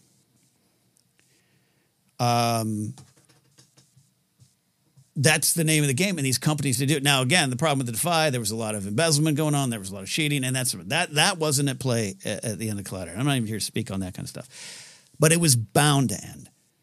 It was bound to end. The internet moves fast, and talking panel shows with 4 people having a Sports Center-like conversation about movies wasn't the thing. And it was bound to fail. The fervor around what we were talking about on air, that was never a factor too much in what was going on. You might read the comments, we joke about it or sometimes get mad about it. But we had our fan base. But it just was, things were changing. The YouTube changes all the time. What we need to put up on YouTube changed all the time. That's why you saw us. That's why I say I hate reaction videos, because I'd show up to work at like 9 a.m. and they'd be like, you need to go do a reaction video. I was like, I don't want to do a reaction video, but that was my job, so I had to. And so the love wasn't there, and it just, then you factor in egos and changes and, all that kind of stuff and money going away. I'll say this. I'll say this, like I got hired at Collider to be the head writer of the Verizon Go 90 show. And that was the Awesome-tacular with Jeremy Johns. And as I've always said, I always want to be. Jeremy's a great cat and one of my faves, and just a true dude. We don't always maybe agree on Star Wars takes anymore, but I haven't talked to Jeremy in years, and I had nothing but love and respect for Jeremy Johns. And he came down for that year or so to do that show, and that's why I had a job. Verizon Go 90, talk about crazy times. Verizon Go 90 was giving money, making it rain, as Kingsport Cal probably says every other Saturday night in Johnson City, Tennessee. And the money was there for the taking. We put all this money into these shows, and the sketches, we pulled off some great miracles. I have some great tape of the sketches. I love some of those Awesome-tacular sketches. And there were sketches you never saw that were great, that we never got to make or got turned down by some of the powers that be. But it was full-on productions. Thad was a great producer of it. Me, Mark Riley, and Josh working on it. Mark and Josh just killed it. It was great stuff, man. And me and Jeremy doing the movie fans with the Z parody of early. We had a lot of fun, man. A lot of fun. But literally tens of people watched it. And that wasn't just because it was us and Jeremy Johns or Collider. It was that entire app. We weren't the only ones. And we were pitching other shows. They wanted to do something like with pro wrestling. And the money was great. But you look back and you go, yeah, the money was not sustainable. It was not real. And we had tried everything in our power to keep the show going. If we had got a second season, things could have been a little different. And, sketches and, Collider Video wasn't a comedy show, wasn't a comedy channel. But we could do that on Verizon Go 90 with Jeremy and everything and do these movie-related sketches. And, again, I had a lot of fun doing those. But once that ended, we started to try to put them – again, this is the big Captain Learning thing. My script for Captain Learning and this Captain Learning script that you never saw about Easter eggs in Rogue One were some of the two most favorite scripts I've ever written. And I watched my career die at Container Park in Las Vegas, pull up my phone and just seeing all the downvotes and comments on Captain Learning. I stand by it comedically. I stand by it as a piece of satire. I also stand by it because it was a little. There was a little bit of bile in our creative voices behind it because we were upset at those things that were making headway while we were losing headway. I'll absolutely admit to that. But what you're trying to sell? You're trying to sell to a movie talk crowd a piece of satire, about something they loved. That was really tough. That was nearly impossible. So all that happened. Are there decisions along the way? Are there people that maybe added or subtracted to it? Sure. But we were for a while playing with house money. And then the house closed. And after that, it was just inevitable. So that's what happened. I won't, you can get it, the ego stories and stuff. Cal, I'll tell you at a Hooters in Johnson City, Tennessee. I'm making you come down from Kingsport so you can do your dirty work in another town. But all that doesn't matter. What happened, and like that's why I say I didn't love the deep fake stuff. Still not my favorite stuff. That didn't end it.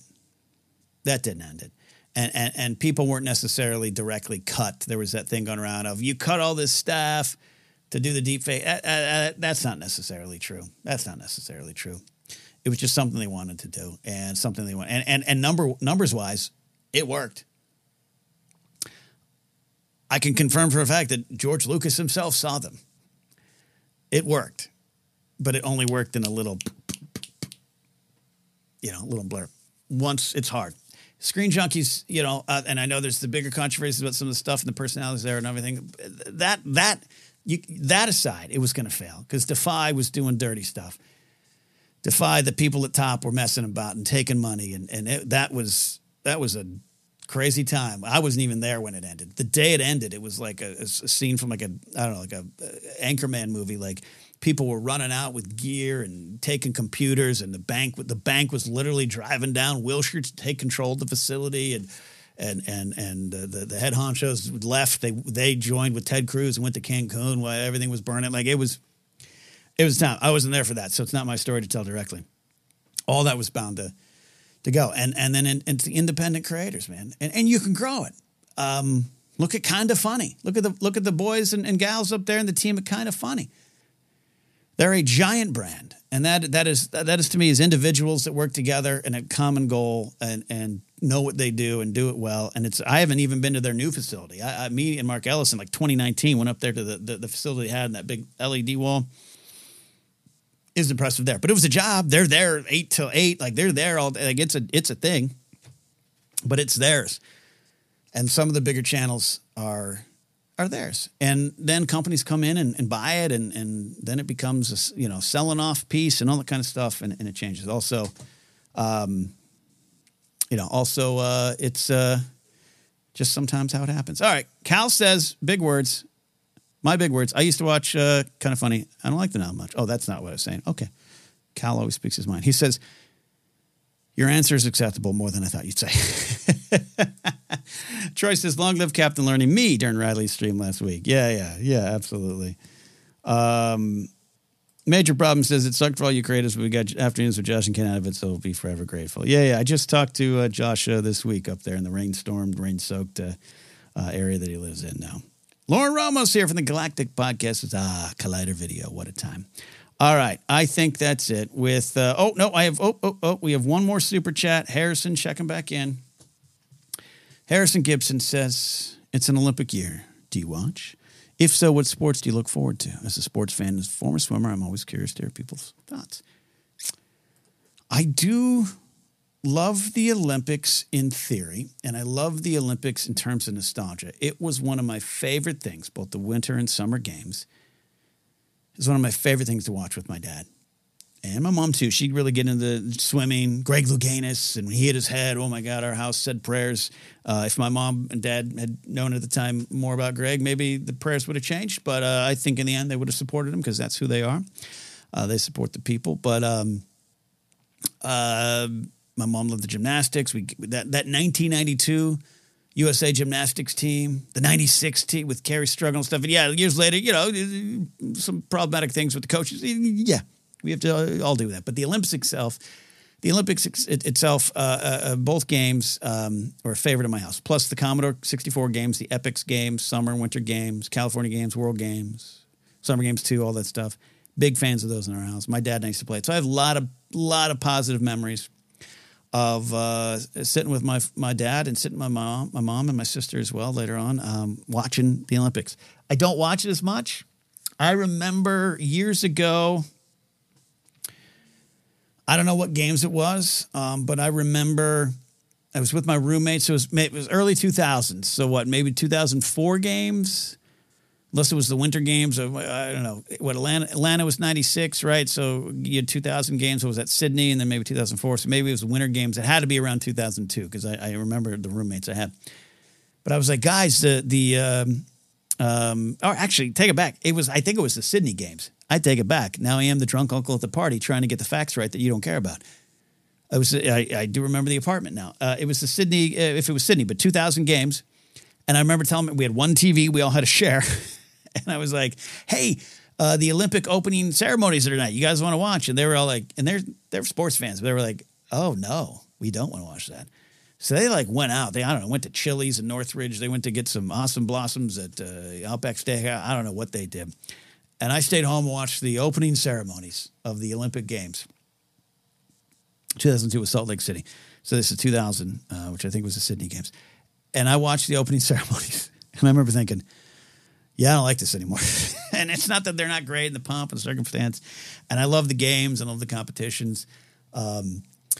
I got to see an actual gold medal with, that swimmer, Cody Miller, that would come by the Collider offices. Impressive. Love that. Yeah, I'll poke in. And it's the games in Paris this year, I've spent, now that I'm a Paris veteran and spent 2.5 days in Paris and know everything about it. Big fan of the city. I'm going to be watching a little closer as well. And I think that'll be fun. I'd like to see the sights and sounds of Paris. Could they have a crepe eating contest? Because I'd definitely probably medal in that as well. So, yeah, there you go. I do love the games. I got a couple years ago, I got a Commodore 64 re-release thing. That was pretty cool. I got to play the summer games and winter games again. It wasn't as fun, but it was great. The bobsled. Oh, yeah, love that. And if I was to compete, I wanted to be on the USA hockey team. Couldn't ice skate, but I wanted to be on the team. Wasn't good at track and field. Junior high, I used to 9th grade.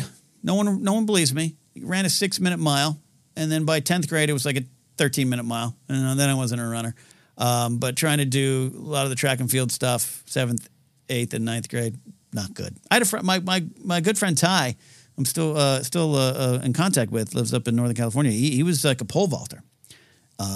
He was a wide receiver, kind of tight end combo on a football team, and he was a pole vaulter, and that was impressive. That was impressive. Lauren Romo says Olympics are a big viewing in my family. Cody Miller, I know him loosely compete against him back when we were a little younger. Wow, Harrison, look at you swimming. Troy says my favorite Olympics were Nagano, 1998, curling, snowboarding, women's ice hockey were all added that year. That's right. And 2028 is LA. So I better like the Olympics in 2028. There you go. Kingsport Cups have second 50-yard dash and 3 in a relay race. Thank you, Dylan. I'm winding up. I'm starting to lose my voice. A lot of fun. We'll do this again. You know what? I can check right now live on my calendar. Oh, next Wednesday is Valentine's Day. Are you all home celebrating Valentine's Day? I got to see if I'm celebrating Valentine's Day. All right, so next week it might be Thursday. And then we're going to figure this out, okay? We're going to figure this out. Corey says, J'adore Paris. I said that probably completely wrong, which is why I'm an American in Paris. There you go. Final thought of the day. Jedi Gothic says, I'll be home. Harrison says, I'm definitely not a sprinter. Folks, a lot of fun. Thank you. For those who watched it on replay, leave a comment down below that you are part of the replay crew. Appreciate that. For those listening on the podcast side, I appreciate you checking in on the podcast. 2 hour, 10-minute episode. A long bus ride for you. More Our Biggest Win, more interviews, more Blathering conversations, and more coming your way. Stick around. Thank you all. We'll see you. Bye.